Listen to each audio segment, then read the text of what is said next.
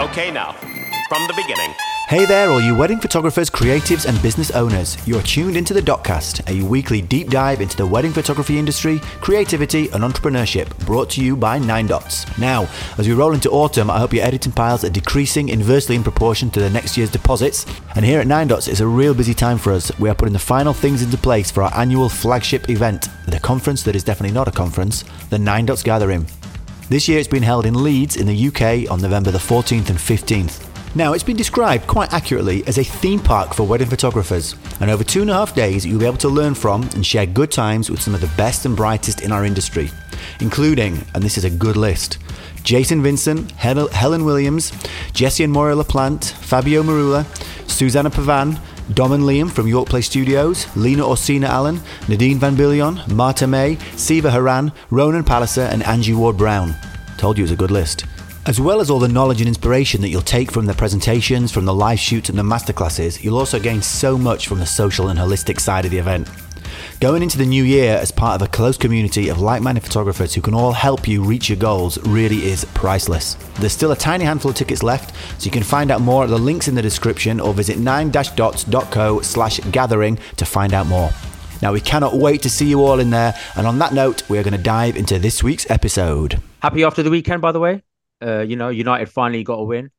Oh, I know. We were driving back from a day out with the kids, and it was a 3 o'clock kickoff, so it wasn't on telly. But I've got a sneaky thing on my phone where I can watch the game. So my son was watching it on his phone at the back, so I was listening to it while driving. Really good. Yeah, I have a sneaky thing for my TV, and I watch it at 3 o'clock too. Yeah, I watched last week's Crystal Palace game, and I fell asleep actually because my daughter was lying on me. Amelia, that you met, that I bought to Old Trafford, actually. Yes. Yeah, so she was lying on top of me, and then we just fell asleep. And to be fair, it was a shit game. But and this one, I was about to doze off, and then obviously 2 goals right at the end. I was just like, oh my god, it's crazy. I think they've been in trouble if they hadn't have won that. To be honest with you, 100%. Have you been watching the Beckham documentary? No, and the only reason I haven't is my wife wants to watch it, and she's not been in a position to watch it yet. So I was like, can I watch that on my own and then we watch it again later? And she was like, no, let's watch it together. So I'm going to have to wait. I think this is the one footballing documentary. I mean, I know your wife is into football. Mine's not. But it's the one footballing documentary that's brought all husband and wives or boyfriends and girlfriends together to watch it together. Because they're all happy about Beckham and we're all happy about Beckham. And it's like... no, absolutely. She's actually not into his football as much as you think. I think it was just a coincidence she was there when you were there. I think that's the really? Game. So, fine. Yeah. Like from the documentary, like my wife actually didn't like Alex Ferguson. She's like, she doesn't want players to live and have a life. And, look how restricted he is with Beckham. I'm like, mate, this is why he's the greatest manager in the world and is the king of managers. Yes. Yeah, because everyone else is focused and Beckham is not focused. And even though he was on the pitch, but, all the other circus around him is like, I fully understand why Alex Ferguson was like that. And she does not get it. She doesn't understand.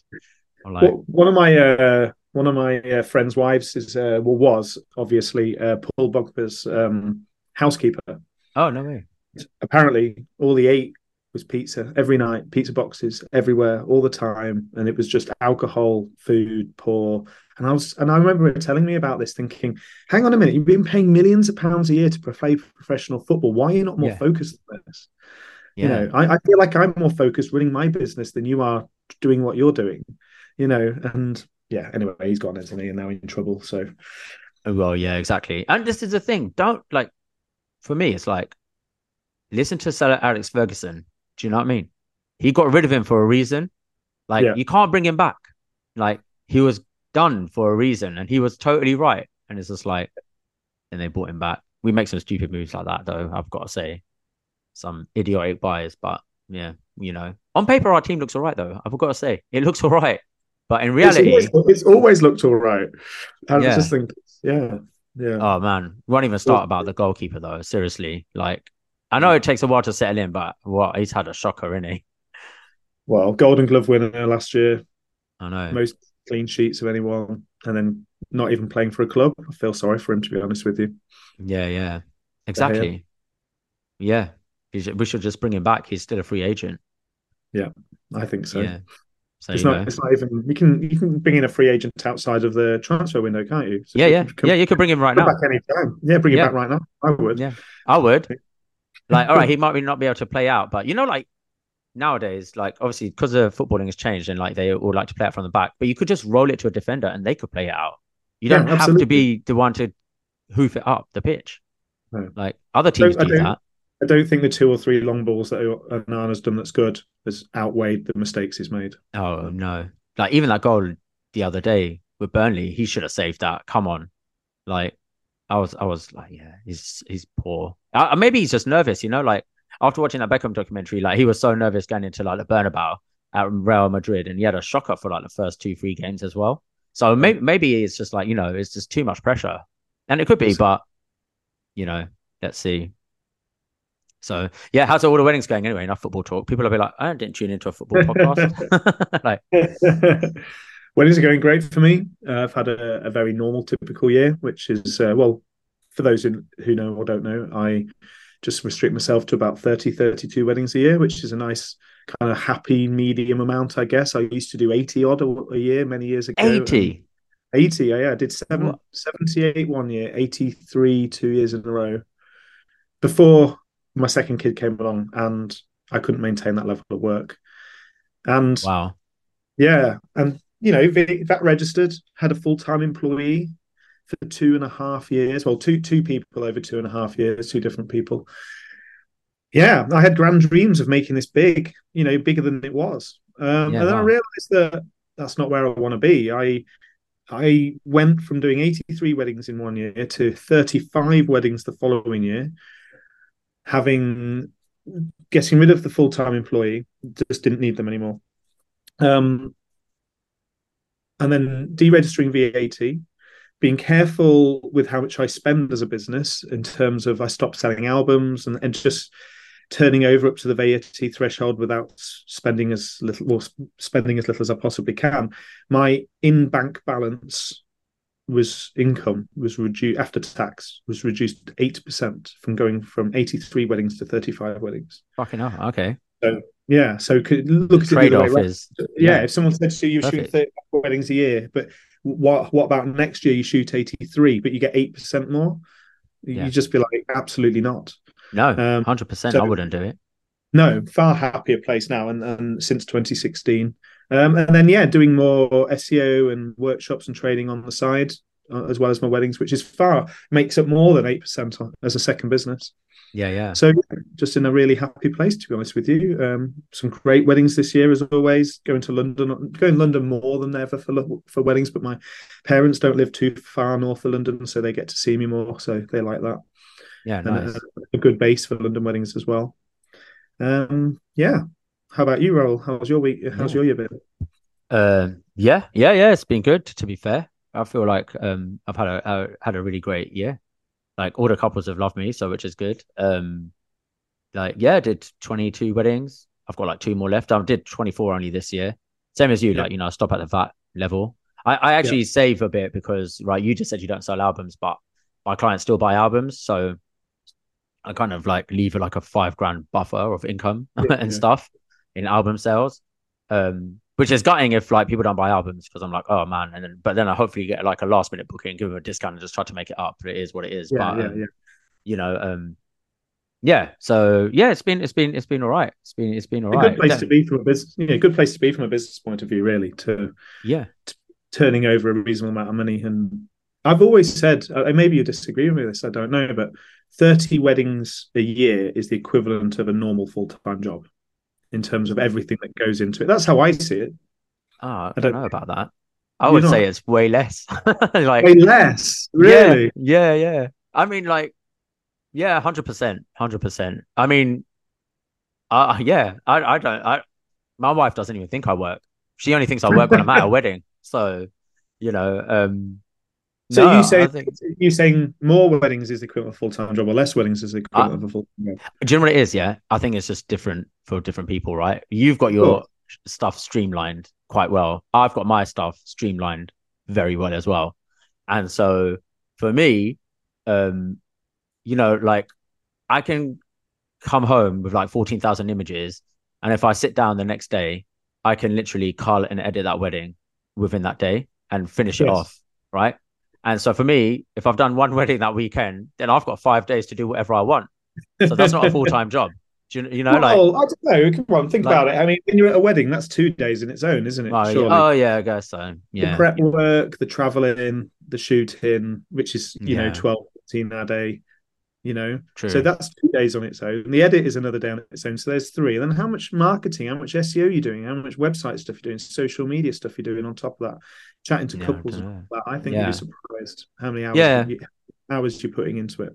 yeah, possibly. Do you know what it is? It just doesn't feel like a full-time job though, because I have like all of January up until May off, and you're Yeah. like, and then I cram it all in, but I still have time as well. Like it Yeah. takes like to get to where you are now and to get to where I am, it's taken my previous job as a graphic designer to like basically work my ass off like 24/7 for all my clients. Then like literally like I ruined a really great relationship I was in as well because I just was working all the time.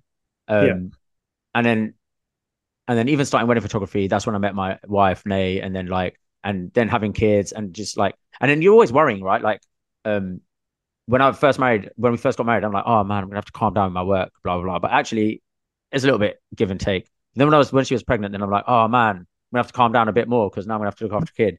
And you're like, Yeah. okay, yeah, but you keep managing to do it. You keep managing to like streamline. And then I had the second kid, and I'm like, oh man, we're gonna like even more time like to spend with these kids. But then like, and suddenly what I was like editing, what would take me a full day, um, like 9:30 till about 6:37, when I hit the export button, I'm now like, I do all my work between 9:30 a.m. and 2:45 p.m. you Yes. know, and then I do Yeah. some admin when the kids are home because I have a laptop open. I'll reply to emails and I do a bit, but Yeah. I'm with kids. So like I've streamlined it enough. So to me, it doesn't actually feel like a full-time job. It's we're very lucky, very blessed job to have. I think this is like, do you know what I mean? Like I feel so happy and lucky to be doing this. Yeah. And I sometimes I feel like I spend more time actually doing work for Nine Dots than Right. I'm So, doing for my own wedding. I'll be yeah. honest. Like, and I'm pretty sure Andy's like that as well. Like but that's what I mean. It's taken years and years to get. That's why my wife doesn't think I do any work because she never No. saw the graft I put No. in No. before. None of No. it, So she doesn't understand, like, getting things right in camera, like all these. There's so many little things, like, to get right to make it condensed. And so then when people are like in the group or wherever, they're like, oh, I don't know, like I don't have time to do this and I don't have time. I'm like, you do, in my opinion, if you work like that little bit more to streamline stuff, like to become more efficient. And it takes a while, like I don't know. I see people on Instagram, for example, and you might do this, like, but they'll edit on one laptop and next to them they'll have an iPad with a film on. And I'm like, I don't understand how you're doing both. Like, I couldn't That's me concentrate on actually. both. I Yeah, is watch it? Yeah, films while I'm editing for yeah. sure. Do Yeah. you? Yeah. See, I Yeah. can't do both. I can't do both. Yeah. I'm like, I need to press like what we just did before starting this podcast. Press the focus button on my laptop, Yeah. Yeah. and then I'll listen to podcasts, but I can't watch two things at the same My time. my dream summer is editing weddings and watching the Ashes at the same time. For the Really? cricket. Yeah. Absolutely. And but I know when I'm super into my work because the 2 wickets would be lost. I didn't even realise. Yeah. Yeah. I'm looking around going, shit, Ben Stokes is out. I didn't even know. Yeah. You know, Yeah. and it's on my iPad next to me, and so that Yeah. means I'm focused, but I definitely watch it at the same time. But I find one of the easiest tasks of all now is just editing photos. Yeah. Just it's just going through the same process at every picture. I feel like I'm not being creative anymore necessarily with my editing because I look at a picture, I know what I want to do. It takes 5-10 seconds to do it, finish, next one. And Yeah. I feel like I can definitely watch a film at the same time as editing, but I cannot watch films while I'm answering emails because that's when Oh I yeah. need to No. be No. on what I'm writing. I can't do that then at all. Even with Yeah, emails, like I have that streamlined so well. Like if someone sends me an inquiry, like I can reply within like less than 5 seconds with like text expander and stuff, like for every yeah, single different inquiry, every single different scenario. Or look, worst comes to worst, an acknowledgement email to say, I got your inquiry, but I'm at wedding. So yeah. can I just get back to you? And I think sometimes showing that you're busy is a good thing. Yeah. Yeah. So like, yeah, a lot of people like, they delay replying to inquiries to make out like they're busy. I'm like, nah, I'd rather send them everything and be the first one in there and then try to get them on the phone and lock it down straight away. Like I don't mess about. Even if I'm at a wedding, like, and like with Indian weddings and stuff, like if there's a little break here and there, then I'll just quickly reply. I'll just be like, I'll sit down, I'll reply to all of them. Yeah. Because like couples, they normally inquire on a Saturday, Sunday because they're at home, not working. Yeah. So, and we're working, but I'll still send them an email and it'll just say, I think speed of reply is essential. Even on Thursday evening, I want to say it wasn't too late, maybe 6 p.m., something like that, tea time. I got an inquiry for a proposal on Saturday in the Lake District, just 2 days later. And I didn't check my emails that evening. So first thing on the Friday morning, this is before the kids go to school. So we're talking 8 a.m., seen this email, replied to it, got giddy. I'm free tomorrow. I know it disturbed our family day because I didn't have a wedding on Saturday, but it's better to do work than no work. And so I replied to it, and they come back to me saying, "Sorry, we booked someone last night. Someone else got back to us, said they're free." In their eyes, they're thinking we're getting proposed. Well, his eyes rather, because obviously she didn't know about it.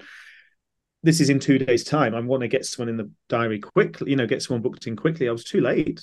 This is 12 hours later. I was too late. Yeah, it's crazy. Basically, speed does matter. I think so. When it comes to live editing, I don't believe in delaying in that regard. Yeah, I'm also a very impatient guy, like myself personally. And so when I send an inquiry out for whatever, like builders, I'm getting building work done or whatever, right? I like people that are like timely in their response and everything. So I always feel like all my couples are exactly the same as me. Like, like they just. Like it'd be so great if I sent someone a builder an inquiry and they replied in 5 minutes or 10 minutes to be like, yes, it's roughly this much, but I'm on a project right now, and I'll be like, oh man, this is really good. Like, this absolutely is the guy that I want to speak to. It means a lot to me, communication. And the more you deal with builders, the more you realize how poor they are at communication. Any tradesperson is generally poor at communication, and it makes you feel so good when they do. And surely we need to feed that into your own work and your own business. The communication is the key. Speed, And one of the things that I want to ask you about what you just said about how you can reply to couples really fast using, what did you say you used to text expander? I don't know anything about that. I don't use that. Really? I do have a template email, obviously, I use, which has information about me and general stuff. But I still try and personalize that email and get as giddy as I possibly can about their wedding and all the information they've given me. And I still feel like it takes me 10 minutes to reply to an email. I don't know how you can do it that quick. Yeah, so basically I have like loads of emails set up. I set up one with like the same thing, and then just to say like it's like a smaller Indian wedding, then I have a set reply for that. And on your phone as well, it'll give you the prompt to enter their name, so you can just customize and put their names in anyway. And then like if I have a Jewish wedding, I have a set reply for that. Christian wedding, church wedding, Sikh wedding, Muslim wedding, and then it has all the links. Like, so the bulk email is all about me, blah, blah, blah. And I have like little links in there about why I work solo, why I do this. And then after that, it will just have like, here, check this full gallery out. So like have a full Jewish wedding or a full Indian wedding or a full English wedding. And then also like more slideshows for like recent work and stuff like that. So I bombard them with actually a pretty long email, and it irritates the hell out of me when they reply. Like, I actually just booked this wedding the other day via TikTok, but I sent her my the standard response. And then she said, oh, can you send me your prices, please? I'm like, well, obviously you didn't read my email because there's a link to my pricing guide right there. And that bit is bolded as well. Like, because that's what people jump to if they want to. Right. And anyway, like I say, it winds me up when people don't read it because I put quite a lot of effort into that email. But yeah, I have it for like everything, man. Like, I know you don't do albums, but I'm like, here's a template email for cover selections. Here's a template email for the album you have. Here's a template email for like pre-wedding shoot or a proposal. Like, literally. Well, I have that too, but I still try and be really personal about specifically the bride and groom and their wedding. So I do the classic Facebook stalking or Instagram stalk. Yeah. Have they got kids? Have they not got kids? I mean, a third of all couples getting married now, I would say, have kids already.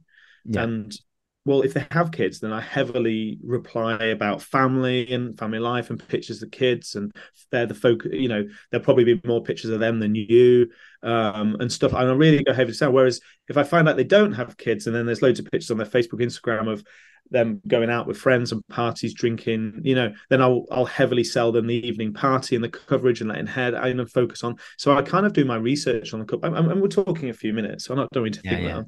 sending a PI out there to do research on. You know what I mean? Yeah. But I feel like the more personal I can be in that regard to them specifically, about their general wedding, they're having a Jewish wedding, whatever. But I feel like that really works and resonates with them a bit more. So I have this crazy, again, a proposal. I do a lot of proposals. I rank for proposal photography, so I seem to be, especially in the Lake District. So I get a lot of proposal inquiries, but this one was a really incredible proposal. So some American guy got in touch with me last week, or sent me an inquiry from an email, and his girlfriend, who he wants to propose to, Kate, they're coming to the UK on the 18th of November, around that time anyway.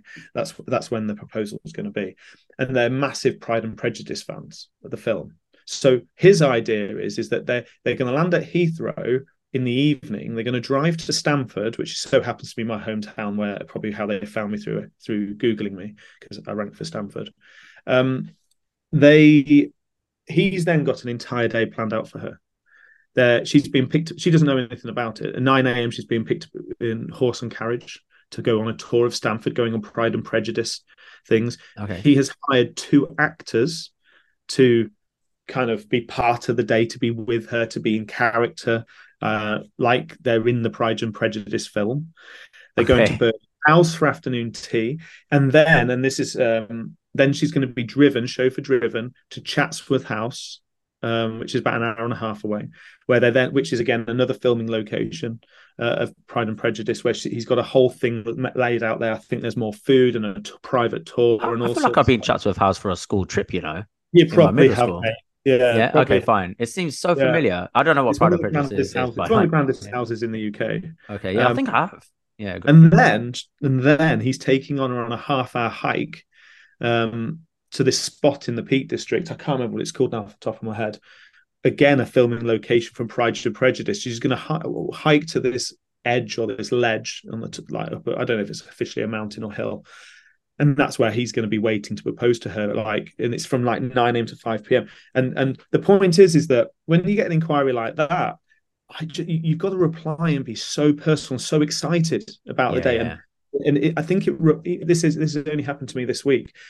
I was genuinely excited by their inquiry, because I don't think I've ever had an inquiry like that in my life, that someone's doing that, and I thought, well, I'm genuinely giddy, so why don't I just come across as excited and as giddy as I possibly can? So I spoke to this guy who lives in America on the phone last night, and he said he got in touch with a few photographers, and he actually mentioned that he wanted to book me because of how excited about his plans that I was. Okay. This is the point I'm making, is that I feel like that personalization and getting really excited about their day is a huge way in selling yourself. Forget the photos. It was just the excitement that got me that booking. And the other question was how much to charge for such a thing, because I have a normal proposal price, but that's obviously out the window for a day like that. But you're doing the whole day? Yeah. So she's leaving at 9 a.m. and he's hired a hair and makeup artist to arrive at something like 7 a.m. She doesn't even know about. So he wants her there from 7 a.m. He's proposing at 3:30 on top of this hill. So I'm going to be there. I might be the one driving her from Stamford to Chatsworth House. Yeah, with me. You're going to calmly drive though, right? Because I've been I know, because I'm maniac. Yeah, one of the reasons why I'm enjoying my course at the moment is because it's really slow. It's safer because I've known to be a bit of a maniac driving. But anyway, and then they're going on from there after. Yeah, so basically they want me for about 12 hours. 12 hours photography. He wants me for about 12 hours photography. So yeah. Yeah, that's wedding rates pretty much. Yeah, I gave them. I feel like they got the money, so. $2.5 grand. Yeah, that's what they've put all that effort into the day. They've basically organised a wedding event style day. Yeah. Like sometimes I'm like, and like people get excited about their day and stuff like that, and they're talking to you excitement. And sometimes I'm just like, yeah, it's just standard timeline. Like it's just a normal wedding, and like I just can't get.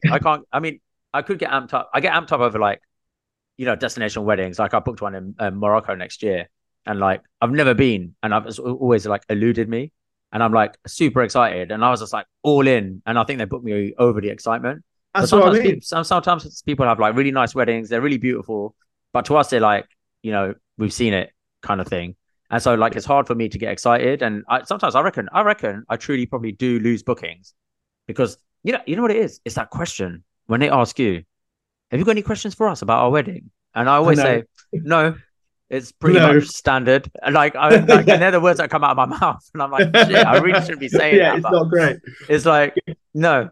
But they're I don't know. So excited about their day. I know, and I'm like, they're just having a typical wedding day. Yeah. And but it's honestly, that last wedding I just booked, I did say that. I said, oh, your timeline seems pretty standard. Like everything seems fine. I don't really have any questions. Yeah.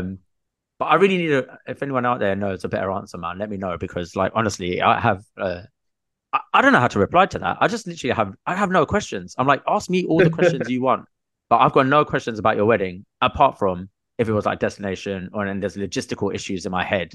When it's a Jewish wedding, I'm like, then I do have questions. So I'm like, what time do you think Tish is? Because especially if it's just me on my own, then then I want to know these questions. Jewish wedding on your own? How do you shoot a Jewish wedding on your own? Well, that's a different question. Let's go. Yeah. 10 years ago, I shot a wedding. Then would probably booked me 12 years ago, and this bride, lovely couple, went on and on and on about how she's having a vintage wedding. And I don't know if you remember 10, 15 years ago, everyone was having vintage weddings. That was the thing. No, I just started like 10 years ago. So right. Yeah. So everyone was having these vintage weddings, and she was going on and on about it. And I was trying to be excited, but everyone was having vintage weddings, so it was very difficult to be excited. But the point was that the only thing she'd done on a day that was remotely vintage is in the corner of the room, she had a vintage typewriter, and that was it. Oh man, that was it. Right, and I think the point I'm making is that she was so excited about her day and the fact she was having a vintage wedding, but all she had actually bought was a typewriter. You need to put yourself in their shoes sometimes. No, I know. I think because they're telling you about your day, and you're just going nodding. Yep, that happens at every wedding. Yes. Yeah. No, I know this. I know this. I basically I know all of this, but I just need to be more like, oh my god, that sounds amazing. I just can't do it. I'm crap at lying, man. Or getting excited over something that I'm not excited about. I get excited, like I'm shooting a Bulgari hotel, and I think it's like the first Indian wedding there, and it's in December. Wow. Like I'm excited by that. I'm like, yes, I want to be egotistically, like I want to be the first one to be shooting the first Indian wedding there, but also I want to be in the Bulgari hotel. I'd love to be in that hotel and like shoot a wedding there as well. So even if it wasn't the first Indian wedding, just a wedding there would like hype me up. But if you're telling me, oh, I'm just getting married at like Fairmont Windsor, I'm no longer excited about this venue. I'm just like, okay, tell me your plans, because I know the price I'm charging you, because I know how expensive your venue is, and yes, we'll go from there. Like I don't know. You're right though. Like I definitely need to just be more like excited about these kind of things. But if you're still getting the bookings, if you're there, having these meetings and prospective couple meetings, and they end up not booking you, maybe you need to question what you're doing more. But if they're still booking, then surely you've been excited enough. They've been happy to hire you. Yeah. I think more people are excited like the other way around sometimes, like that I'm available, and then they want to talk to me, and then they've heard about me, and I've done work for their friends, and weddings for their friends and like cousins or whatever. So and then I'm like, and then we talk about that wedding, and then I get excited about that sort of stuff. I'm like, oh man, they were such nice people. I'd love to shoot your wedding. I know like what you lot are, like a party crowd or whatever. Do you know what I mean? Like I'll get excited that way. It's just like sometimes when I think it's just a question of like, have you got any questions for us then? Like, no, literally none, like, yeah, when are you going to book? That's my question. How would you like to pay the deposit? Yeah, exactly. Like I have no other question. Soft close. Yeah. And the thing is, I get excited when I shoot weddings. So it's not like I'm not excited. I'm always excited for their day. I love trying to create and all of this sort of stuff. It's just the booking process. But yeah, like you said, I booked the wedding. So, maybe, and I think like, because that's one of the last questions. Like we do talk about like a lot about my experience and what weddings I've shot and how I work in the day, even though I've sent them all of this stuff, like, but you still go through it again. And so they know I've got the experience and stuff. So like, I'm finding like, the couples that are booking me now love the fact that I have so much experience underneath me as well. Yes. Like I always thought that, oh man, the older I get, it's going to be like, do you think that's more essential with Asian and Jewish weddings, that experience? Oh, definitely with Asian and Jewish weddings. Yeah. Because, well, I have done Asian weddings. I do a lot of Jewish weddings, and a Jewish couple want a photographer who knows Jewish weddings inside and out. And even I years ago was in that realm of, oh, I just shoot what happens. Why do I really need to know? If it's happening, I'll shoot it. But then you will learn very quickly that that is impossible with a Jewish wedding. You need to at least know what the important bits are, because it's not obvious what is essential or what the process of the day is, what's meaningful behind the day, and all sorts of other little things. Like the parents are probably more important than the people getting married. Because it's obviously heavily led and booked by the parents. You need to know all this stuff. So they're very similar to Asian weddings, though. Like parents are. I mean, to me, parents are important anyway. So like, of course. But you know what I mean. But I know Jewish weddings, a little bit more. I've booked Jewish weddings in the past when I've not even spoke to the couple getting married. It's just been Zooms with the parents only. Really? So I always speak with the couple, but the contract and the agreement is always signed by the parents, and all the transfers always by the parents as well. Of course, and about the first ever Jewish wedding I got, like, she loved my work. This is the thing, right? They have to see themselves in your work, and she could somehow see it. And it was at Soho Farmhouse, really lavish Jewish wedding, and like behind a shot one. So then all she requested at that time was, can we meet up in a cafe with my mum, and can we just explain the Jewish traditions and what happens in a wedding to you, because we'll feel more comfortable. So I was just like, sure thing, because I don't really know anyway. Like, I mean, I said to her, obviously, I'm going to do my research. I've got friends that shoot Jewish weddings.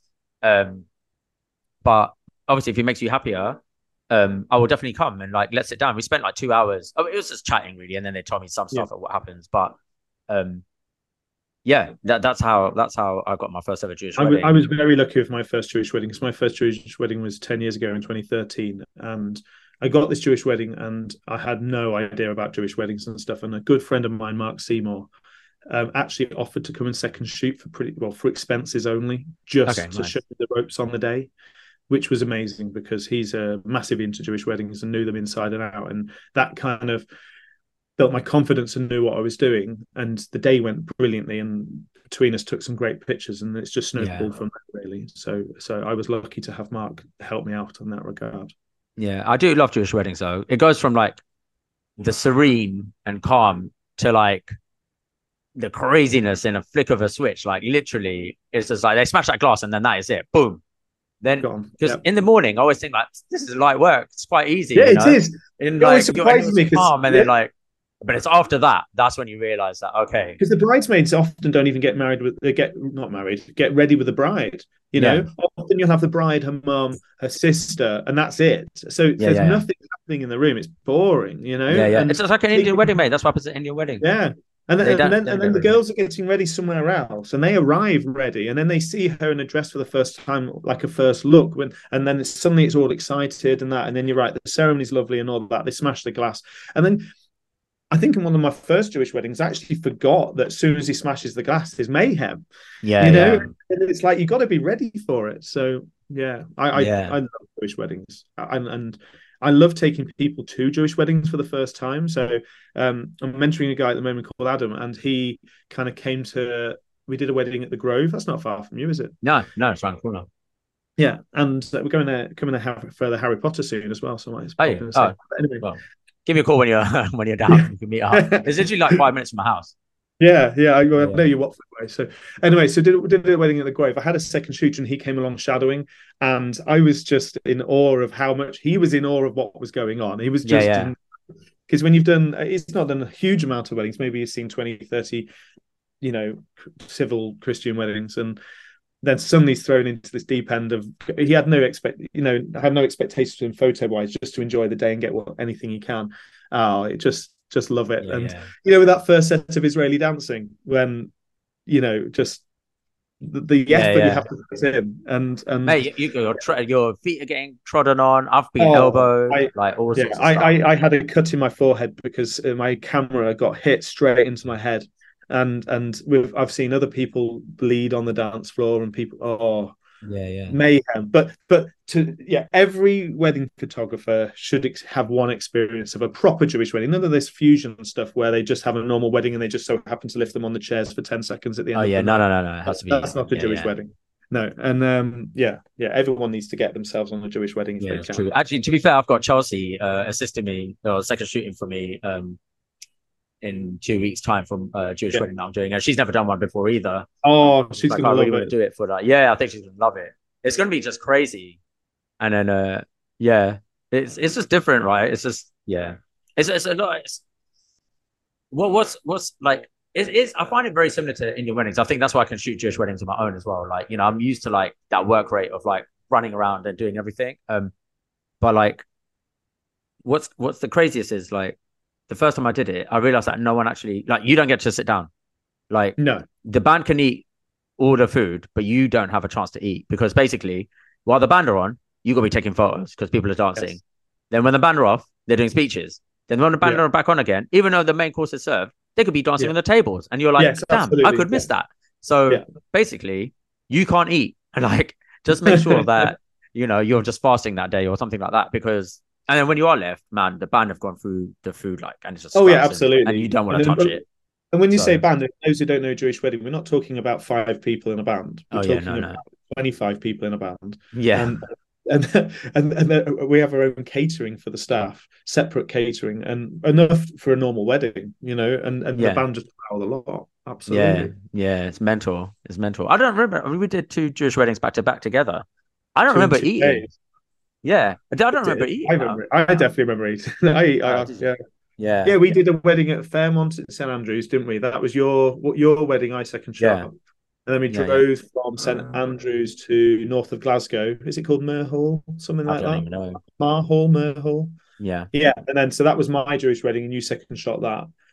Yeah. And then. And then we drove back to Manchester that night. Well, you drove back to Manchester that night. Yeah, about 4 a.m. I dropped you off at the Premier Inn. Yeah. I think I was culling, actually. I think we had this discussion. You did. You did cull, isn't it, in the car? Because if I didn't do that, then I feel bad because I'll just fall asleep. Just in case. So I think like it's busy to be doing. To stay awake and talk to me for sure. Yeah, 100%. I have this thing where I always drive home after a wedding, no matter how late it is or how far it is. Yeah, you're crazy, man. I can't do that.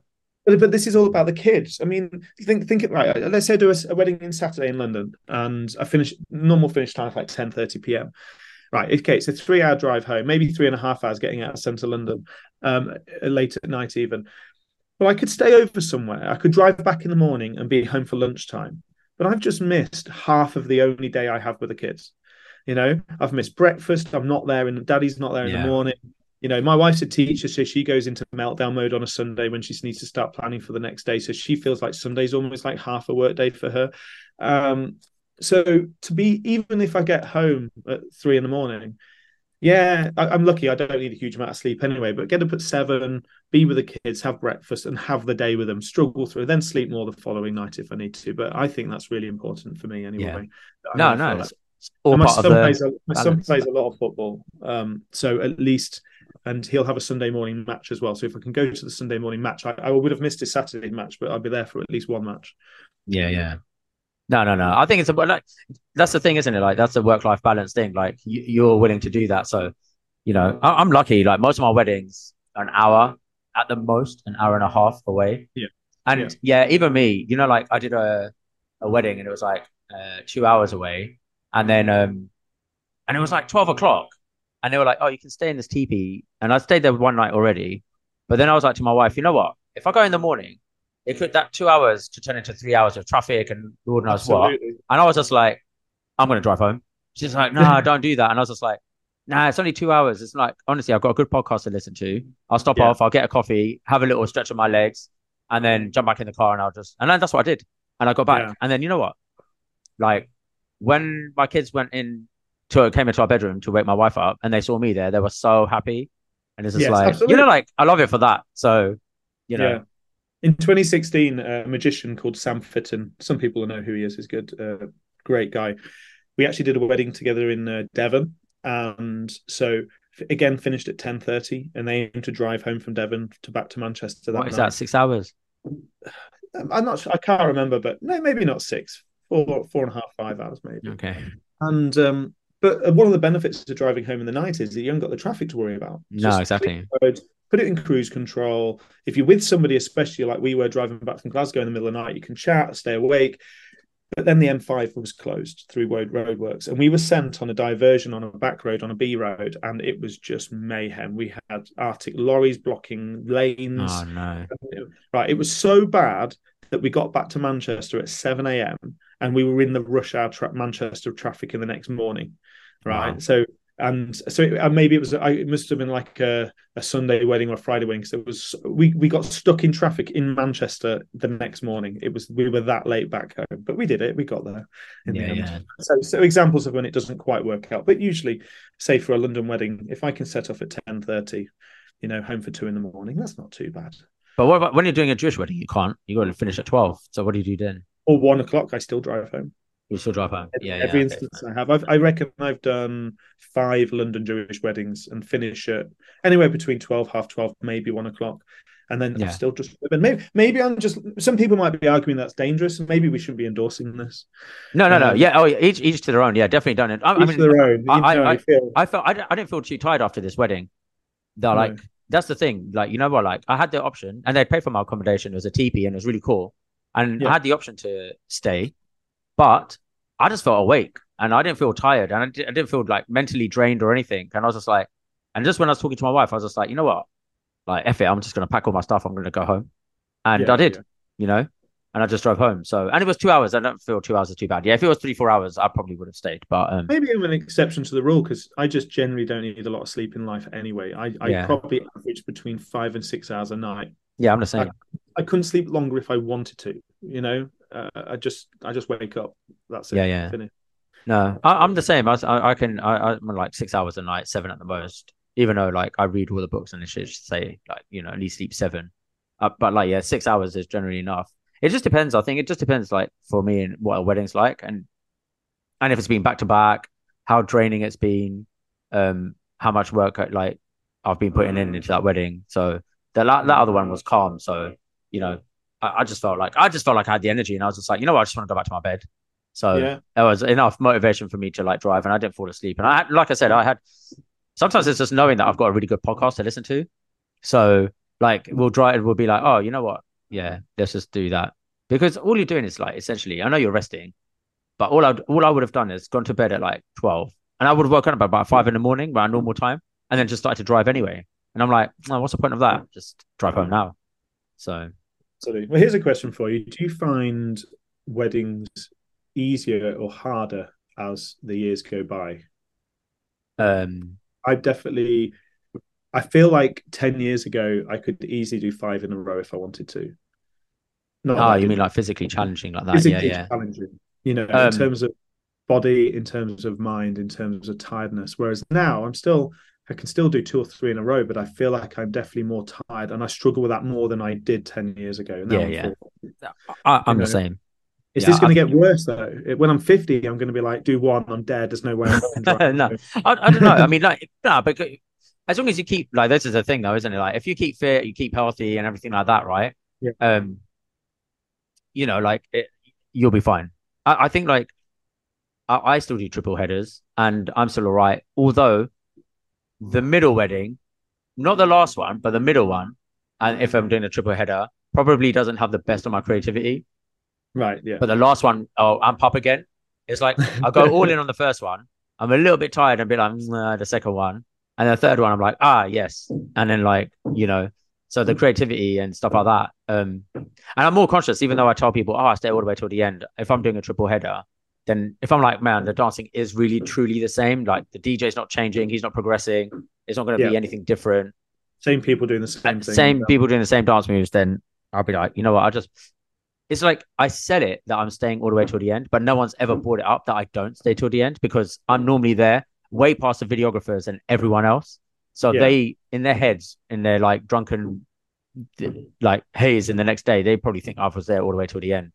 Yeah. Do you know what I mean? And so, except Jewish weddings, of course, which you do have to stay to the very end. Yes, except Jewish weddings where they give the speeches and stuff like that. So yeah, definitely I have to stay till the end. But their one's always different though, because that is always progressing. I think like the band's always playing different, the music changes, the energy changes, and like some DJs do that. So I will stay till the end, because if the energy's like on an up and up vibe, then I'll stay till the end. But it's just like sometimes I'm just a little bit more conscious nowadays of like fully whether to go in or not, and use all my energy. So, but like I don't know, I feel like I'm the healthiest I've ever been as well. So, good. But I just get tired more, and that's about it. Yeah, I read this really wicked quote, which is like totally different to a little bit similar to what we're talking about, but it was like, just I read it yesterday and it was like, oh, you're willing to die for your kids, right? And the same, I was like, yo, you're willing to die for your kids. That's noble. And then the line underneath was about, how about getting healthy for them? And I was just like, it's easy to like die, but to stay disciplined and be healthy for them is much harder work. And I was just like, shit, that was such a good quote. Like, I love that. Send it to all my boys. I'm like, you're always telling me like, how do you get to the gym? How do you get to the gym? Like, do it for you and do it for your kids, like, yeah, absolutely. So I'm just like, I thought that was a really good quote. So I think I'm sure it was in the Nine Dots community post recently when people were saying about editing or questioning how people edit during the meal at weddings. Oh, As we talked about, you can't do that at a Jewish wedding, but a lot of weddings you can. I edit during the meal for my kids because I think I put in the group that for every minute I can do work during the meal on my laptop is a minute I can spend more with my kids another time. So just while I'm away on my own at a wedding working, I might as well just work my ass off as hard as I can.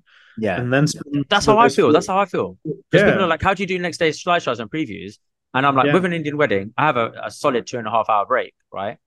And if I start backing up during the portraits, right, I switch my cards over, and then all I've got is the portraits and the leaving bit, the crying bit at the end to like back up. Then while I do the portraits and leaving bit, that's like half an hour, 45 minutes gone. It's backed up on my laptop already, right? Yeah. And then once they say their goodbyes and I finish, then I quickly back up another 10, 15 minutes. So, I've got the full wedding, and then I start culling. I'm like, because I'd rather also, with me and my brain, is if I sat down and just had a coffee and chilled out and had some banter with the videographers, I'd just get really tired. Like really tired. I'm already tired because a 3 hour break in the middle of the day is not good for me. But and then you carb load, like you eat like load of shit or whatever. So I'd just rather back up and have a black coffee and and do work as well because it saves more time. And then this way, it's not even for the kids. Like, that's why I get my previews out quicker.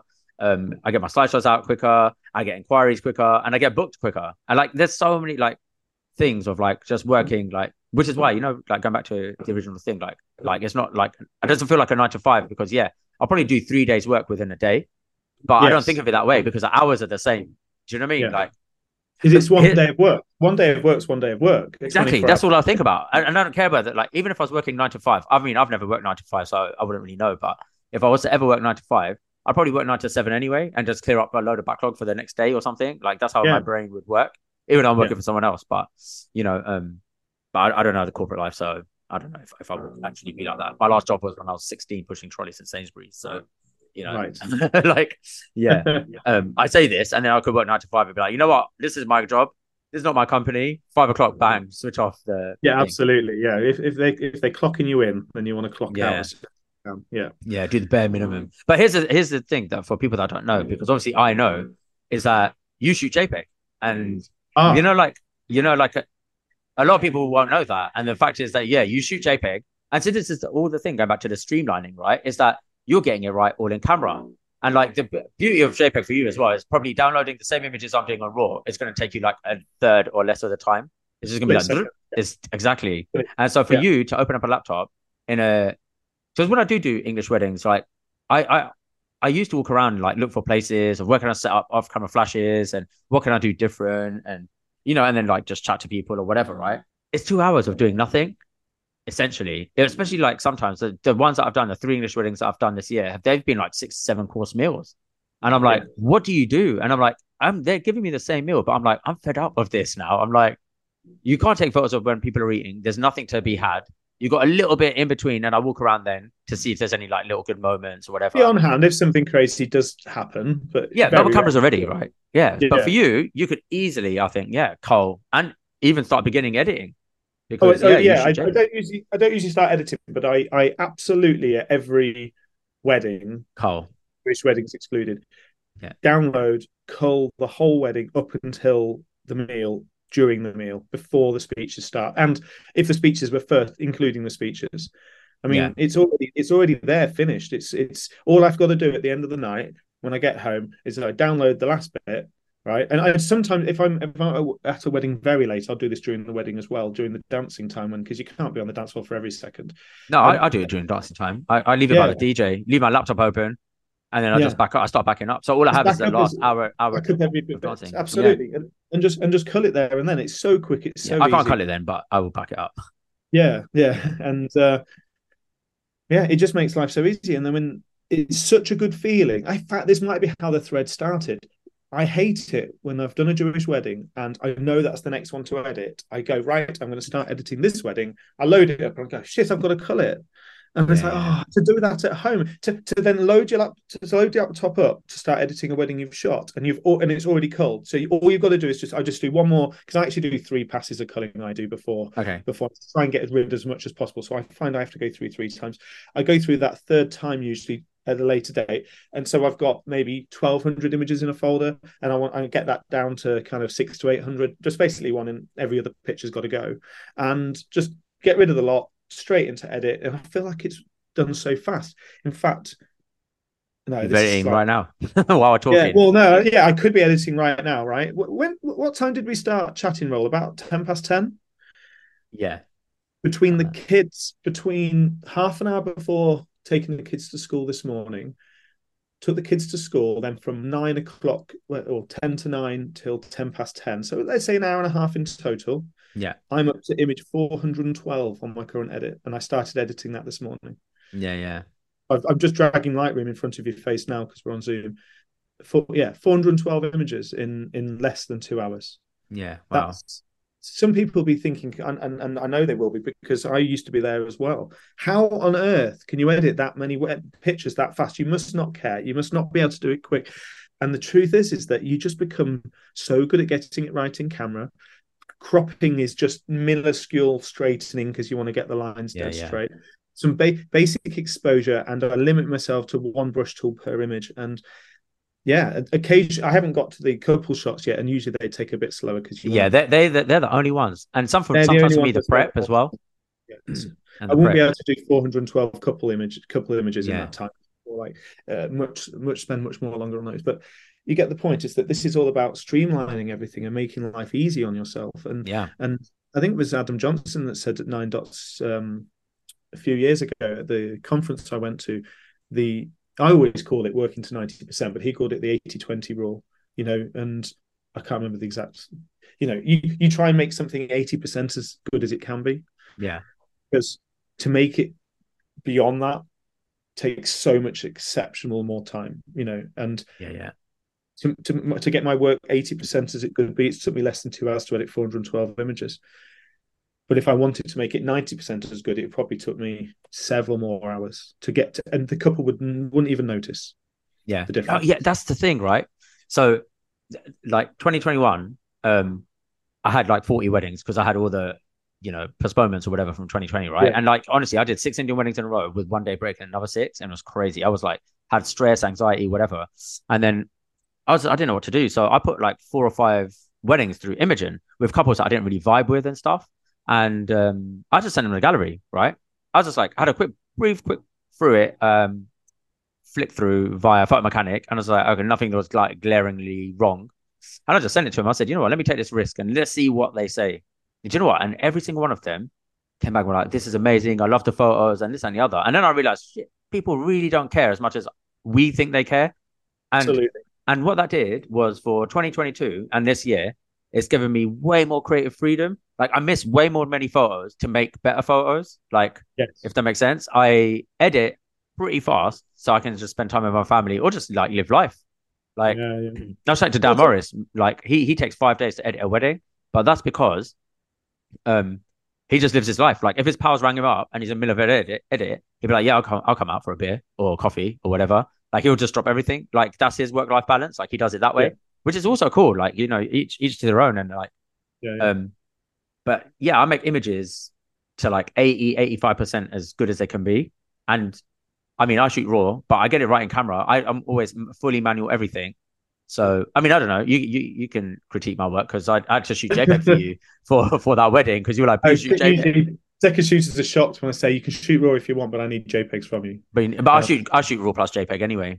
Yeah. So And something to bring up that actually I don't know very little about because I've never used it is Imogen. I yeah, do not use AI in any of my editing, and people have said, "Well, if I was so good at work-life balance and streamlining everything, why aren't I?"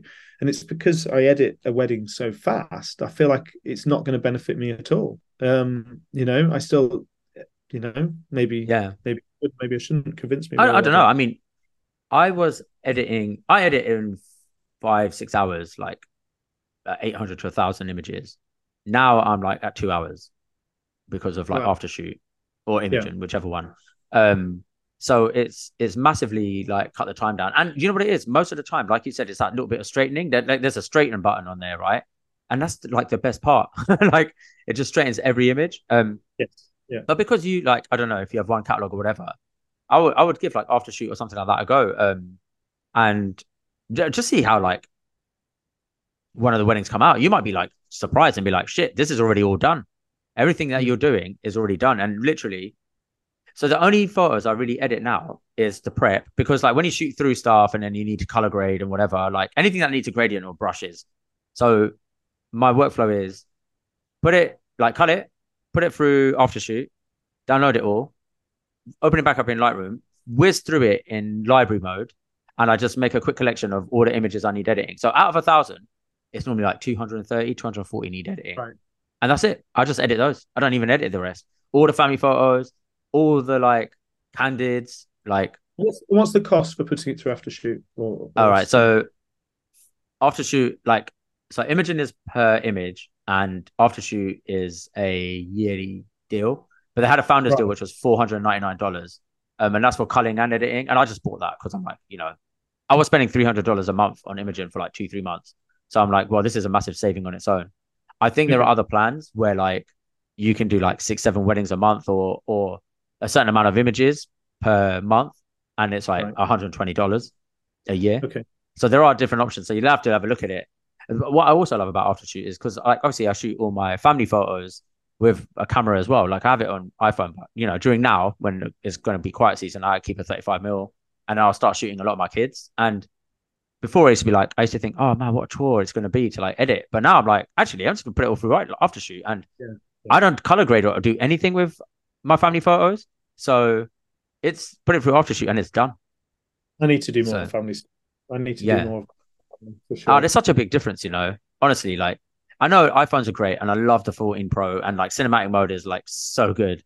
But just the quality of like the photos that like, I'm just shooting with my normal wedding camera. It's just so much better. So much. And so like I'll try to do like in the beginning of the year, I take a load. So basically the summer months I take nothing.